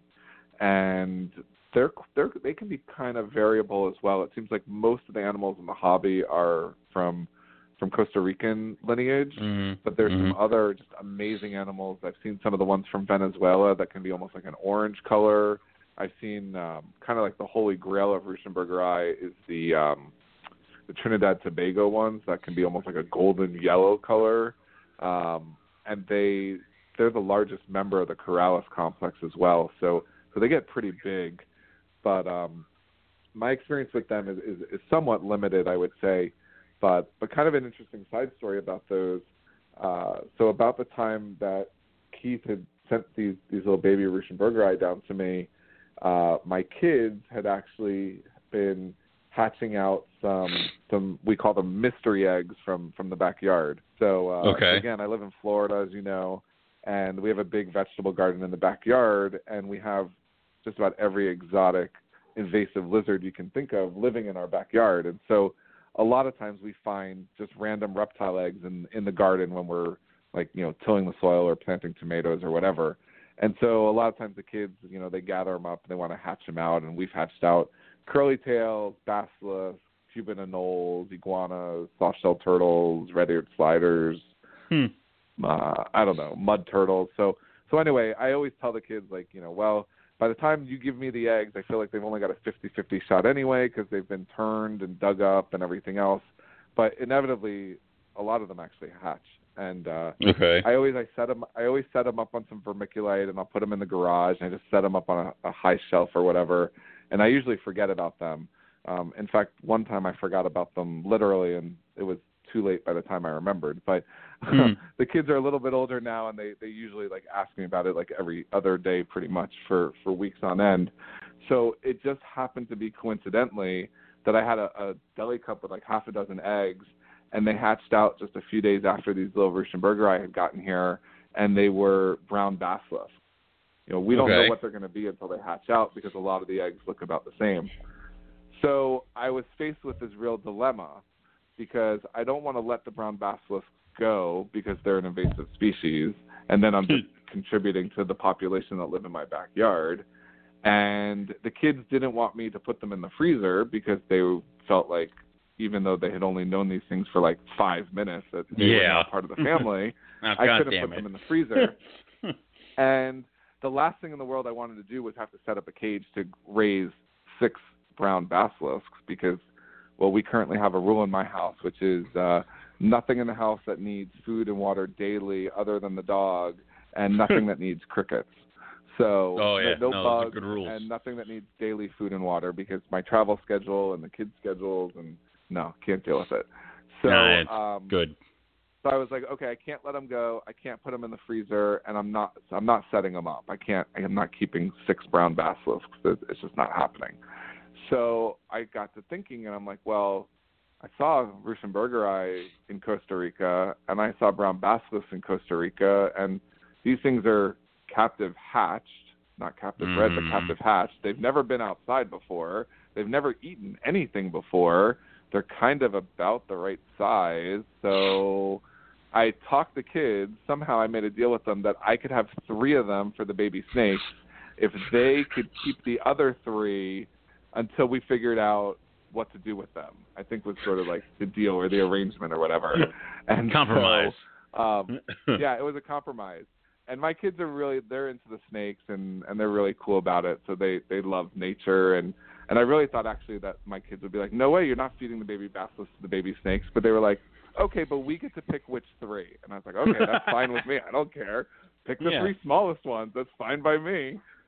So anyhow, I got the 3 basilisks and I put them in, and this is the story. This is the funny part of the story.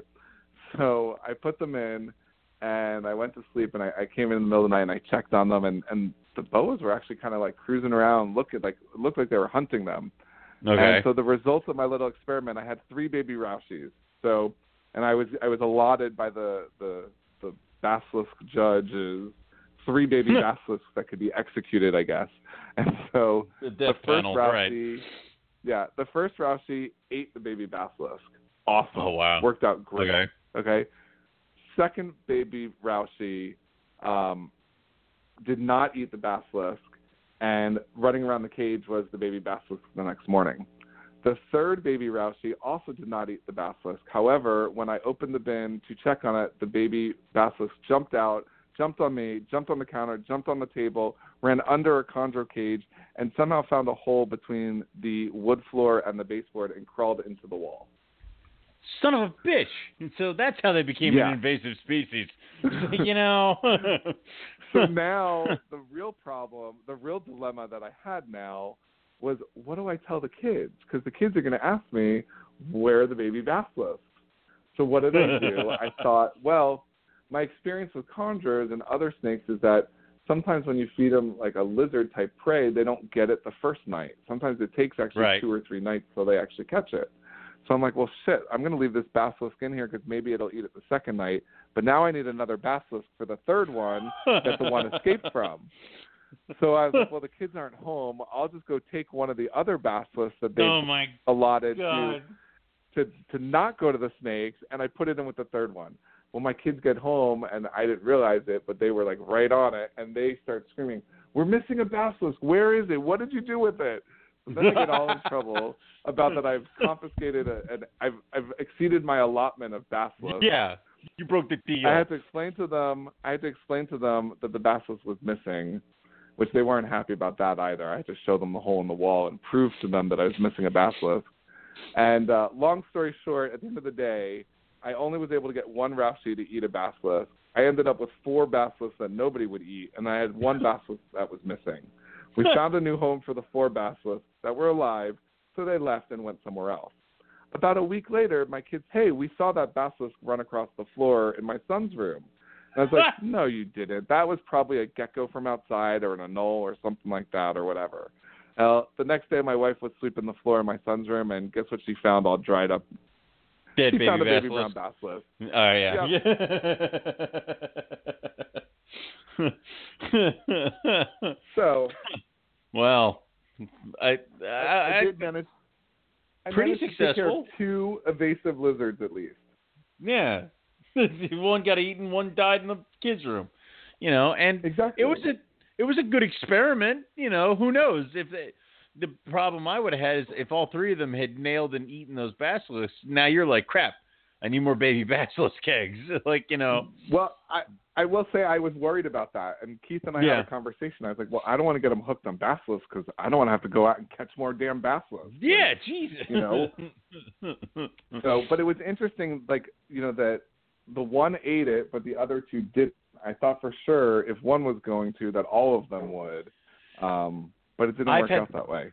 I've had that experience with the red mountain boa, where one will eat a gecko and the others will not, and then one will eat a long-tail lizards and the others will not. So it's kind of hit or freaking miss, which is just so aggravating.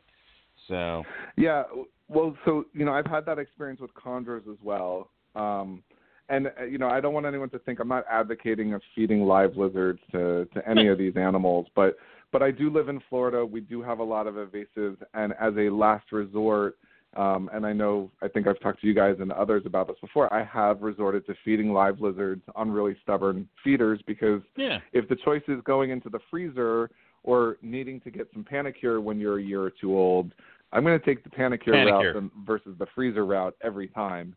Yeah. And I will say that I have never had a chondro. I've never had a baby chondro turn down a live gecko. Never. Really? Ever. However, I have had chondros turn down live anoles, which is interesting. You would think they're close to the same thing. And so the rest of the basilisk, the rest of the story about the Ruschenbergeri was, so I tried the basilisk, and like I said, I only got 1 out of 3 to eat. So I started thinking about it, and I was like, well, you know, when I was in Costa Rica, all the brown basilisks, and even here in my backyard, the brown basilisks are diurnal. And so at night, they're tucked up in the vegetation. They're not moving around. But the geckos are out moving around at night. And I think that that's maybe why with the chondros, I've had better luck with geckos than I have had with anoles. Because they run around. Yeah. Yeah.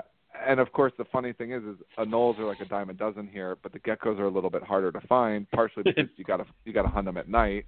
And And the one place at my house that I have geckos is like a 20-foot high light over my front door where I can't catch them. So like they're totally safe because they're out of my reach.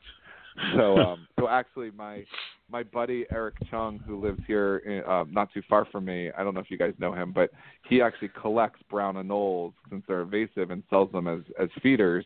And so I'll be like, hey, Eric, are you going out looking for anoles? Because I could really use like one or two super small geckos. And usually I can kind of, somehow bribe my way into getting a couple of extra geckos when he goes out hunting anoles. But anyway, so I tried with these Rauschenbergeri. I thought, well, maybe it was because they were diurnal and, let me try anoles. But, anoles are diurnal as well, but I have access to them, so let me try those. So I was able to get one of the Rauschenbergeri to eat an anole. So I thought, okay, well, that's 2 down, only 1 more to go. So I thought for sure, okay, the third one will eat a gecko for sure. So this was just a few days ago, got a gecko. Can't get it to eat. It doesn't want to eat the gecko. I don't know what the deal is. But the interesting thing is that in trying to get the gecko from the deli cup into the tub with the third Rauschenbergeri, it was a decent-sized gecko, and it dropped its tail. And I was like, well, crap. Now what am I going to do? So, of course, I tried to see could I get the third one to eat the tail if it wouldn't want the gecko, but it wouldn't. But I gave the tail to the second one that had taken the anole, and, man, it went for that gecko tail, like, lickety split. Like, it was, like, right on it. Like, as soon as I put it in front of its face, just bam. So now that one has eaten 1 live anole and 1, I guess, live gecko tail. So, half a gecko, yeah. So I'm making progress with them, and at some point I'll have to convert them over to rodents, and then down the road I'll have to worm them. But hopefully I'll get the third one going. They definitely seem to be more challenging, and I don't know. I don't want to say it's because that all Rauschenbergeri are going to be that challenging, but these 3 maybe it was just a weak clutch, and I don't know. But they're coming along, but I wouldn't say it's a massive project that's very far down the road so far. Okay. So the other 2 that I know you included with your induction into your collection recently, and I'm going to lump them together even though they're very separate things. You finally managed to nab up a bunch of Sanzinia, which that I know you were looking for a while, and then you did also increase your emerald tree boa craziness. So why don't you talk about those guys? Yeah. So Sanzinia. So I'll be honest, I didn't even know what a Sanzinia was a few years ago. It's just not a species that I had ever seen before. It's not a species that I think are in a lot of zoological collections. So I just honestly, I wasn't familiar with them. Maybe I had heard of Madagascan tree boas, but I really was not familiar with them. And so, I had heard them mentioned, I don't know, maybe 3 or 4 years ago. And then Bill Hughes was on, I think it was on your guys' show actually. And he was starting to post stuff about these Sanzinia, and there's a Facebook group about them, and I was starting to learn a little bit about them. And he came on the show and he talked all about these Sanzinia. And then I had the chance, I usually go to Las Vegas a couple times a year for work for some trade shows, and I had the chance to go out and visit Bill's collection and see all these Sanzinia that he's working with, and learn about that there's even 2 different species of Sanzinia, and just immediately was like, gotta have some of these. And so the thing about Sanzinia is that they're from Madagascar, so just like anything else from Madagascar, like they hardly ever come in, and the people that breed them are few and far between, and they're not represented in the community or the hobby in large numbers, and so they're not very easy to even get your hands on. And so oftentimes you either find one just randomly here or there, or you gotta like beg, borrow, steal to get on someone's list, and or just be lucky enough that someone has a clutch that's made available, and you can just pounce on them right away. And so I was fortunate that kind of all the stars aligned last year, and I was able to pick up 1 pair of Sanzinia that are U.S. captive bred 2017s from Dan at DM Exotics. So wow. He didn't produce them himself, but they were animals of his that one of his customers now owns. So he had a clutch or a litter. I'm still, I got to get my boa python lingo straight. He had a litter drop, and I was able to get a pair from that. And then I also was able to get a pair from Bill. But the nice thing is that the pair from Bill are only half siblings, and one of them's a 2016 and one of them's a 2017. So they're only half related, which means between the two pairs, I've got a little bit of genetic diversity in terms of the lineage of the bloodline. So they're all still kind of young. They're just in grow out now, and just really, really enjoying them. I will say that compared to the Corrales and the Chondros, Tanzania like to eat. Like, they really like to eat, like, a lot. And I feel like I think every reptile collection has to have a garbage disposal. And Tanzania, they will eat anything. Like, they just never turn down food. I think they might eat, like, while they're even in the middle of shedding, if you let them. And I don't mean like they're opaque. I mean, like, they might eat and shed literally. They might eat, shed, and breed at the same time. They literally are just eating machines. And what's really ironic about that is that they also are extremely placid. My daughter calls them the cuddly snakes. Like, did you clean the cuddly snakes yet? Because when I clean their bins, she likes to hold them. And she calls them the cuddly snakes because they're just really, really placid animals. And they have this awesome head. The structure of the heat pits on their lip is unlike any other species that I've ever worked with. It's just really, really unique looking. And so these are all what are called the Mandarin Tanzania, and or some people call them the brown Tanzania. The other ones are what people call the green Tanzania, and that's kind of like the holy grail of Tanzania. And right now, that's one of the species that's kind of on my wish list. I can't even find them, let alone try to afford them or get my hands on them. I literally have been looking for them for, I don't know, 3 years now, and I have not once had one where I actually had the opportunity to buy it. Once I saw some made available, and Matt Minatola, who I'm sure is listening, was like 5 minutes faster than me, and he snagged some of them. But literally, like they're just not available. And what's funny is that, in Europe, apparently it's the complete opposite. They have tons of green Tanzania, but they have none of the Mandarin or brown Tanzania. And I guess in Madagascar, you've got kind of a mountain ridge, and you've got a wet side and a dry side, and so the greens are on the wet side and the browns are on the dry side. And so for whatever reason, here in the U.S., we've got a lot of the browns or mandarins, but we have hardly any of the greens. And I guess in the European reptile market, it's the complete opposite. That's nuts. So hopefully at some point I'll be able to get my hands on some greens, but I can't even find them, let alone be able to afford them. I'm sure I'll somehow manage to get my hands on some at some point, but that right now is a species that I'd like to add for sure. Awesome. So, and what was the other question was about the emeralds, right? Emeralds, yeah. So emeralds are another one that I've added. So I guess I have to eat a little bit of crow again because I think it was Harlan and I were talking a few years ago, and he's like, "Oh, you should get into some emeralds." And I was like, "Oh, they got those big block heads, and they're all green. They there's no white ones or black ones or yellow." And I was like, I'm sticking with chondros. Well, now of course I've got a bunch of emeralds too. So the emeralds are cool. They're a little bit different than the chondros, like personality-wise. They're a lot slower.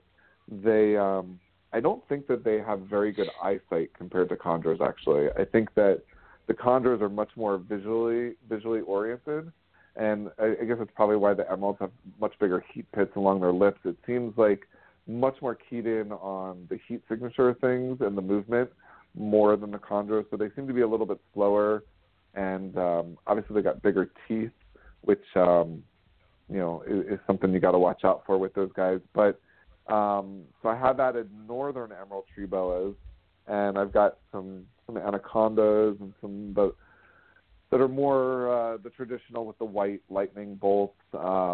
don't think I have any that are patternless at this point.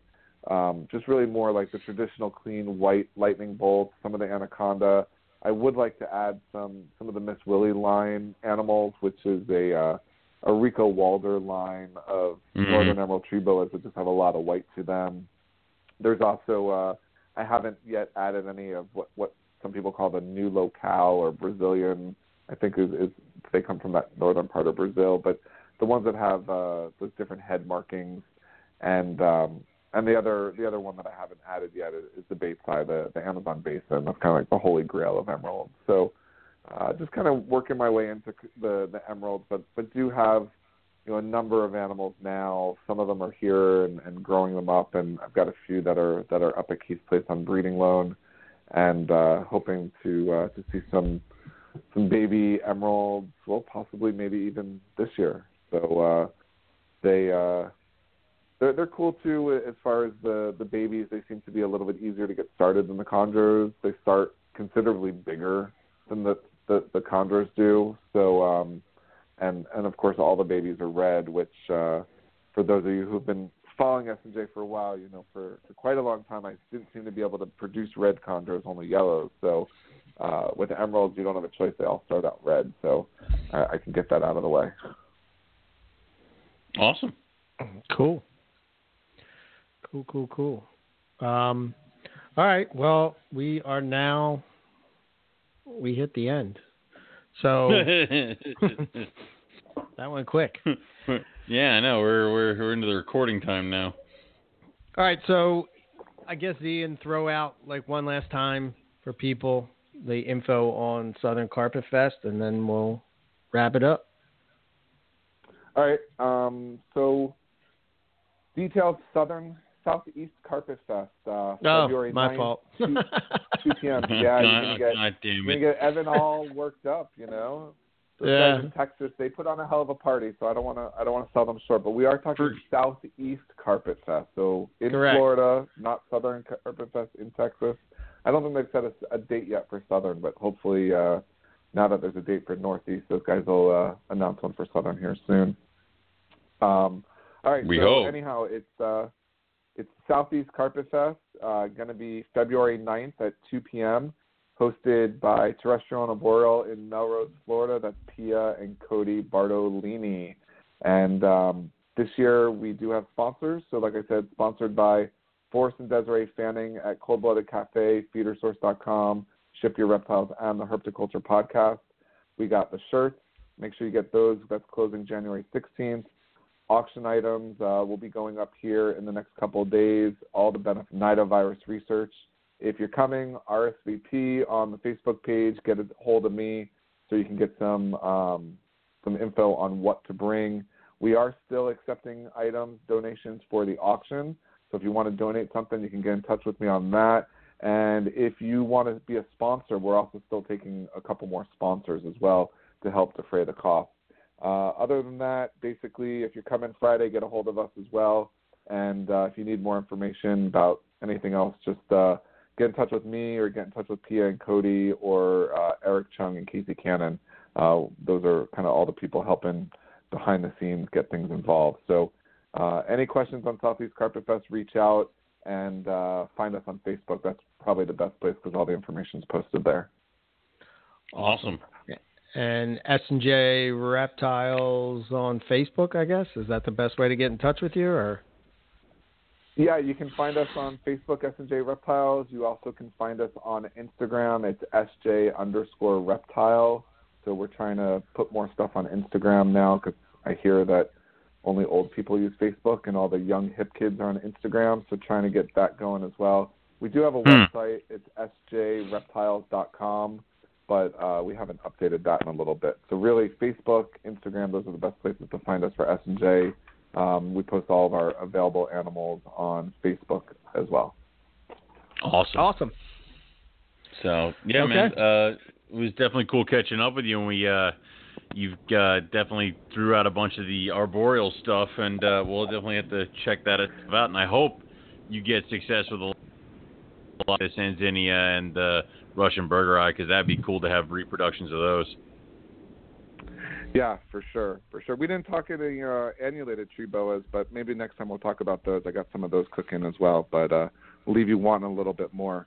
And hopefully we'll see both of you guys down here for Carpet Fest. I know, Eric, you're planning on coming, and Owen, hopefully you're going to get dragged in the trunk kicking and screaming. Well, unfortunately, I can overpower Eric. He's not that big. So, you gotta have bigger muscle up here. So easy. Yeah. The easy killer. I do want to give I want to give one other shout out if I could, and that's actually to you guys. Go for it. So I want to just thank you guys for all you do for NPR and really for all you do for Carpet Fest. I think it's funny, as I've been planning this now for the second year, and I don't know how I ended up doing this again, but a lot of people give me flack. They're like, why is it called Carpet Fest? You're a chondro guy. You should call it Chondro Fest. Or why is it called Carpet Fest? I'm a boa guy. And, I'm like, well, because that's the name that was chosen, and it's the tradition, and it's an established brand, so to speak. And we're not changing it. It's called Carpet Fest. Suck it up. But it's Reptile Fest. If you like reptiles, you can come.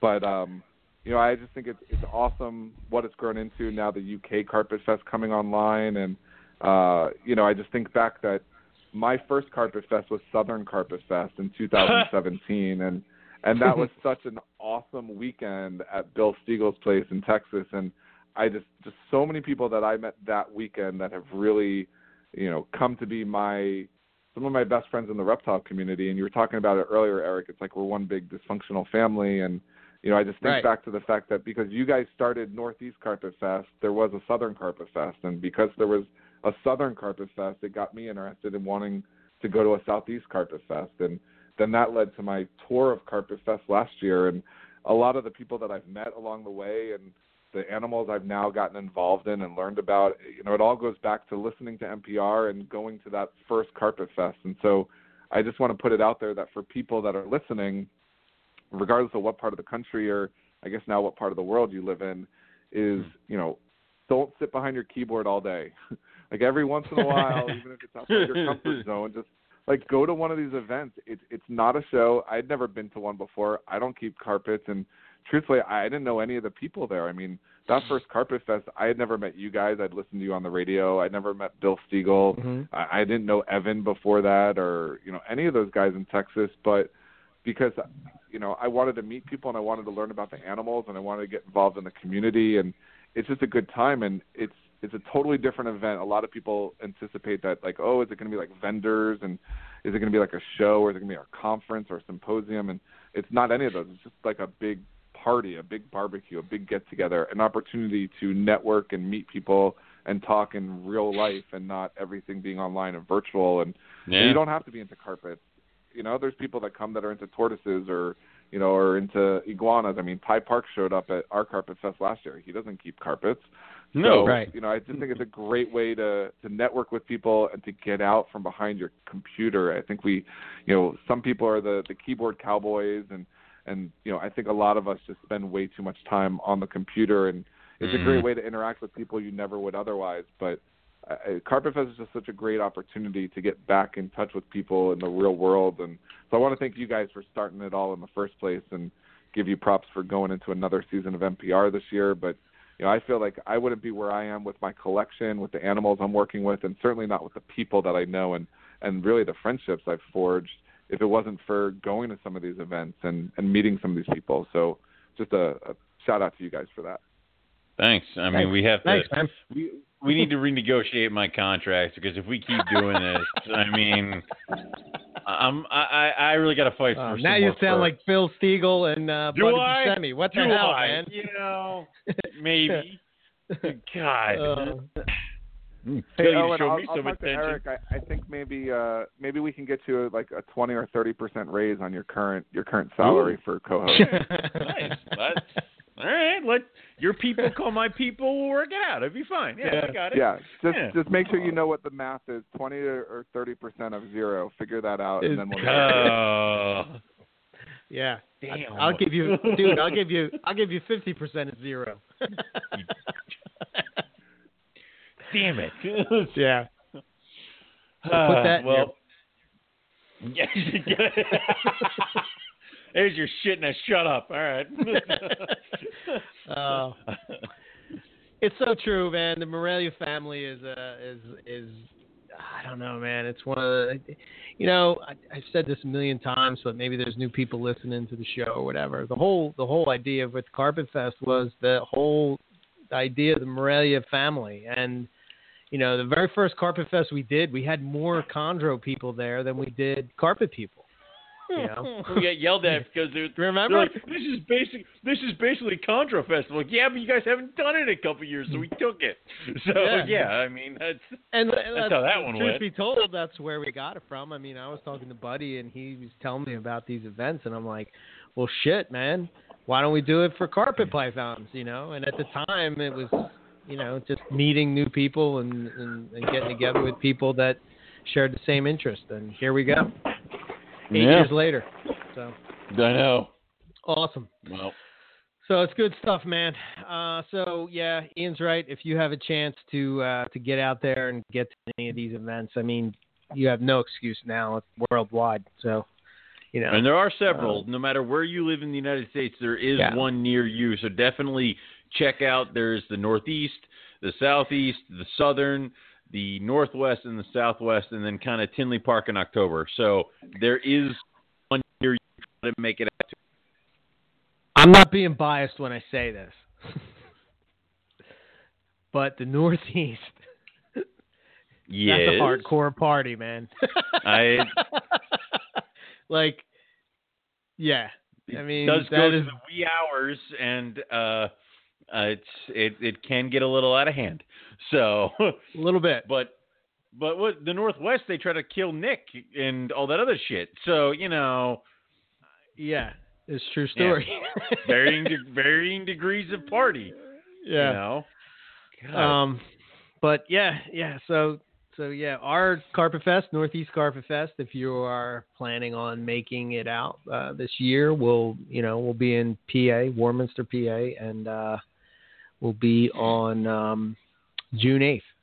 So hopefully Dory hasn't thrown you out by then, but we'll see. I will have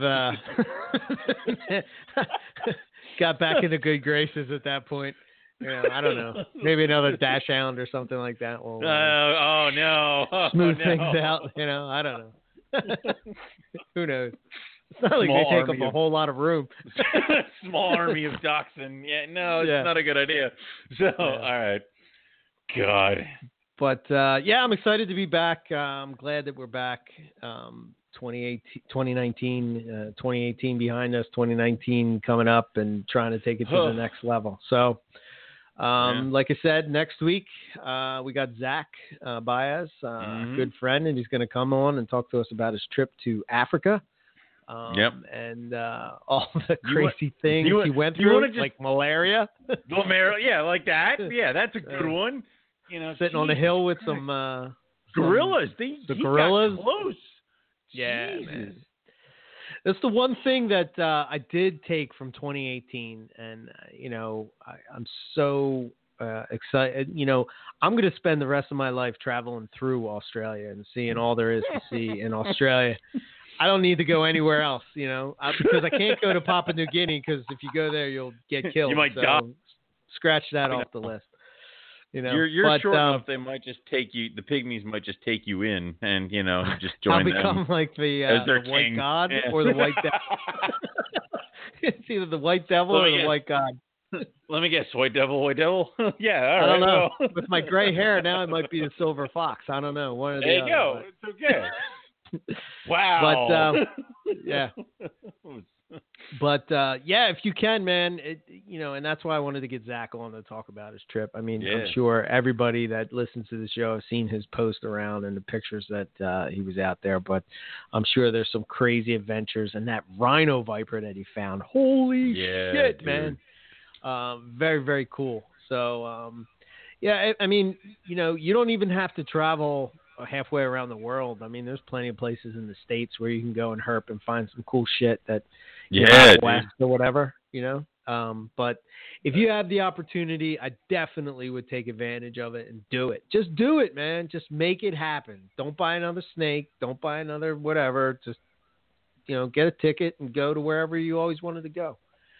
It's the way to do it. Okay.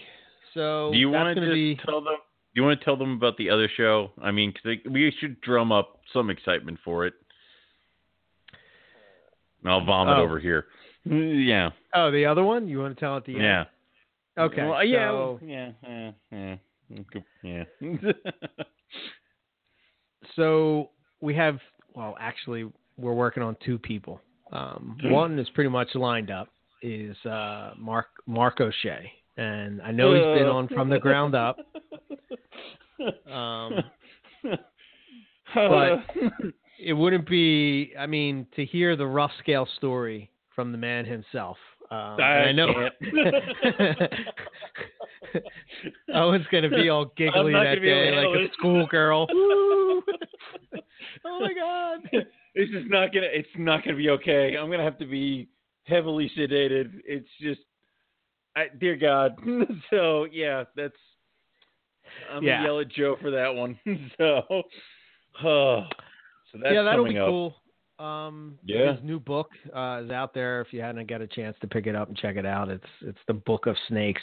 It's pretty freaking sweet. It's a big ass book, man. But so there's that, which it's kind of surreal. Like I was telling you before the show, like I'm messaging him back and forth, and he's just messaging me. I'm like, this is Mark O'Shea. Like, what the hell, I man? can't.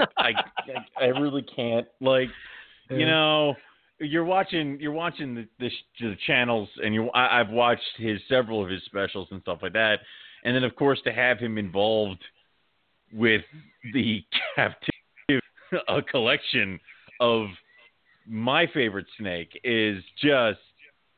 I'm not gonna be able to handle this.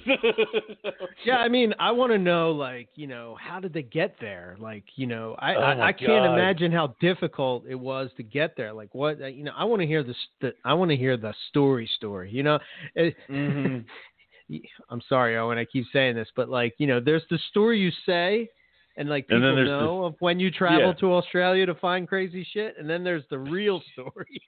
I want the real story. You want the real story. You want to know how many times he argued with people in the back seat because they didn't stop for snacks.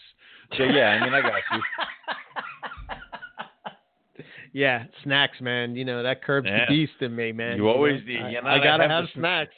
Yeah, not making that mistake again. I'm like the guy on the Snickers commercial. You know what I mean? Like, have a Snickers. He's like the mob dude ahead of time. You give him a Snickers bar, and he's like, "I'll chill out." I'm good. Yeah. So there's that, and then there's I'm working on a few guys from Australia that will be really cool because man, they're really kicking ass down there this season with some crazy shit that they're freaking. I mean, hypogene now and Darwin's and like.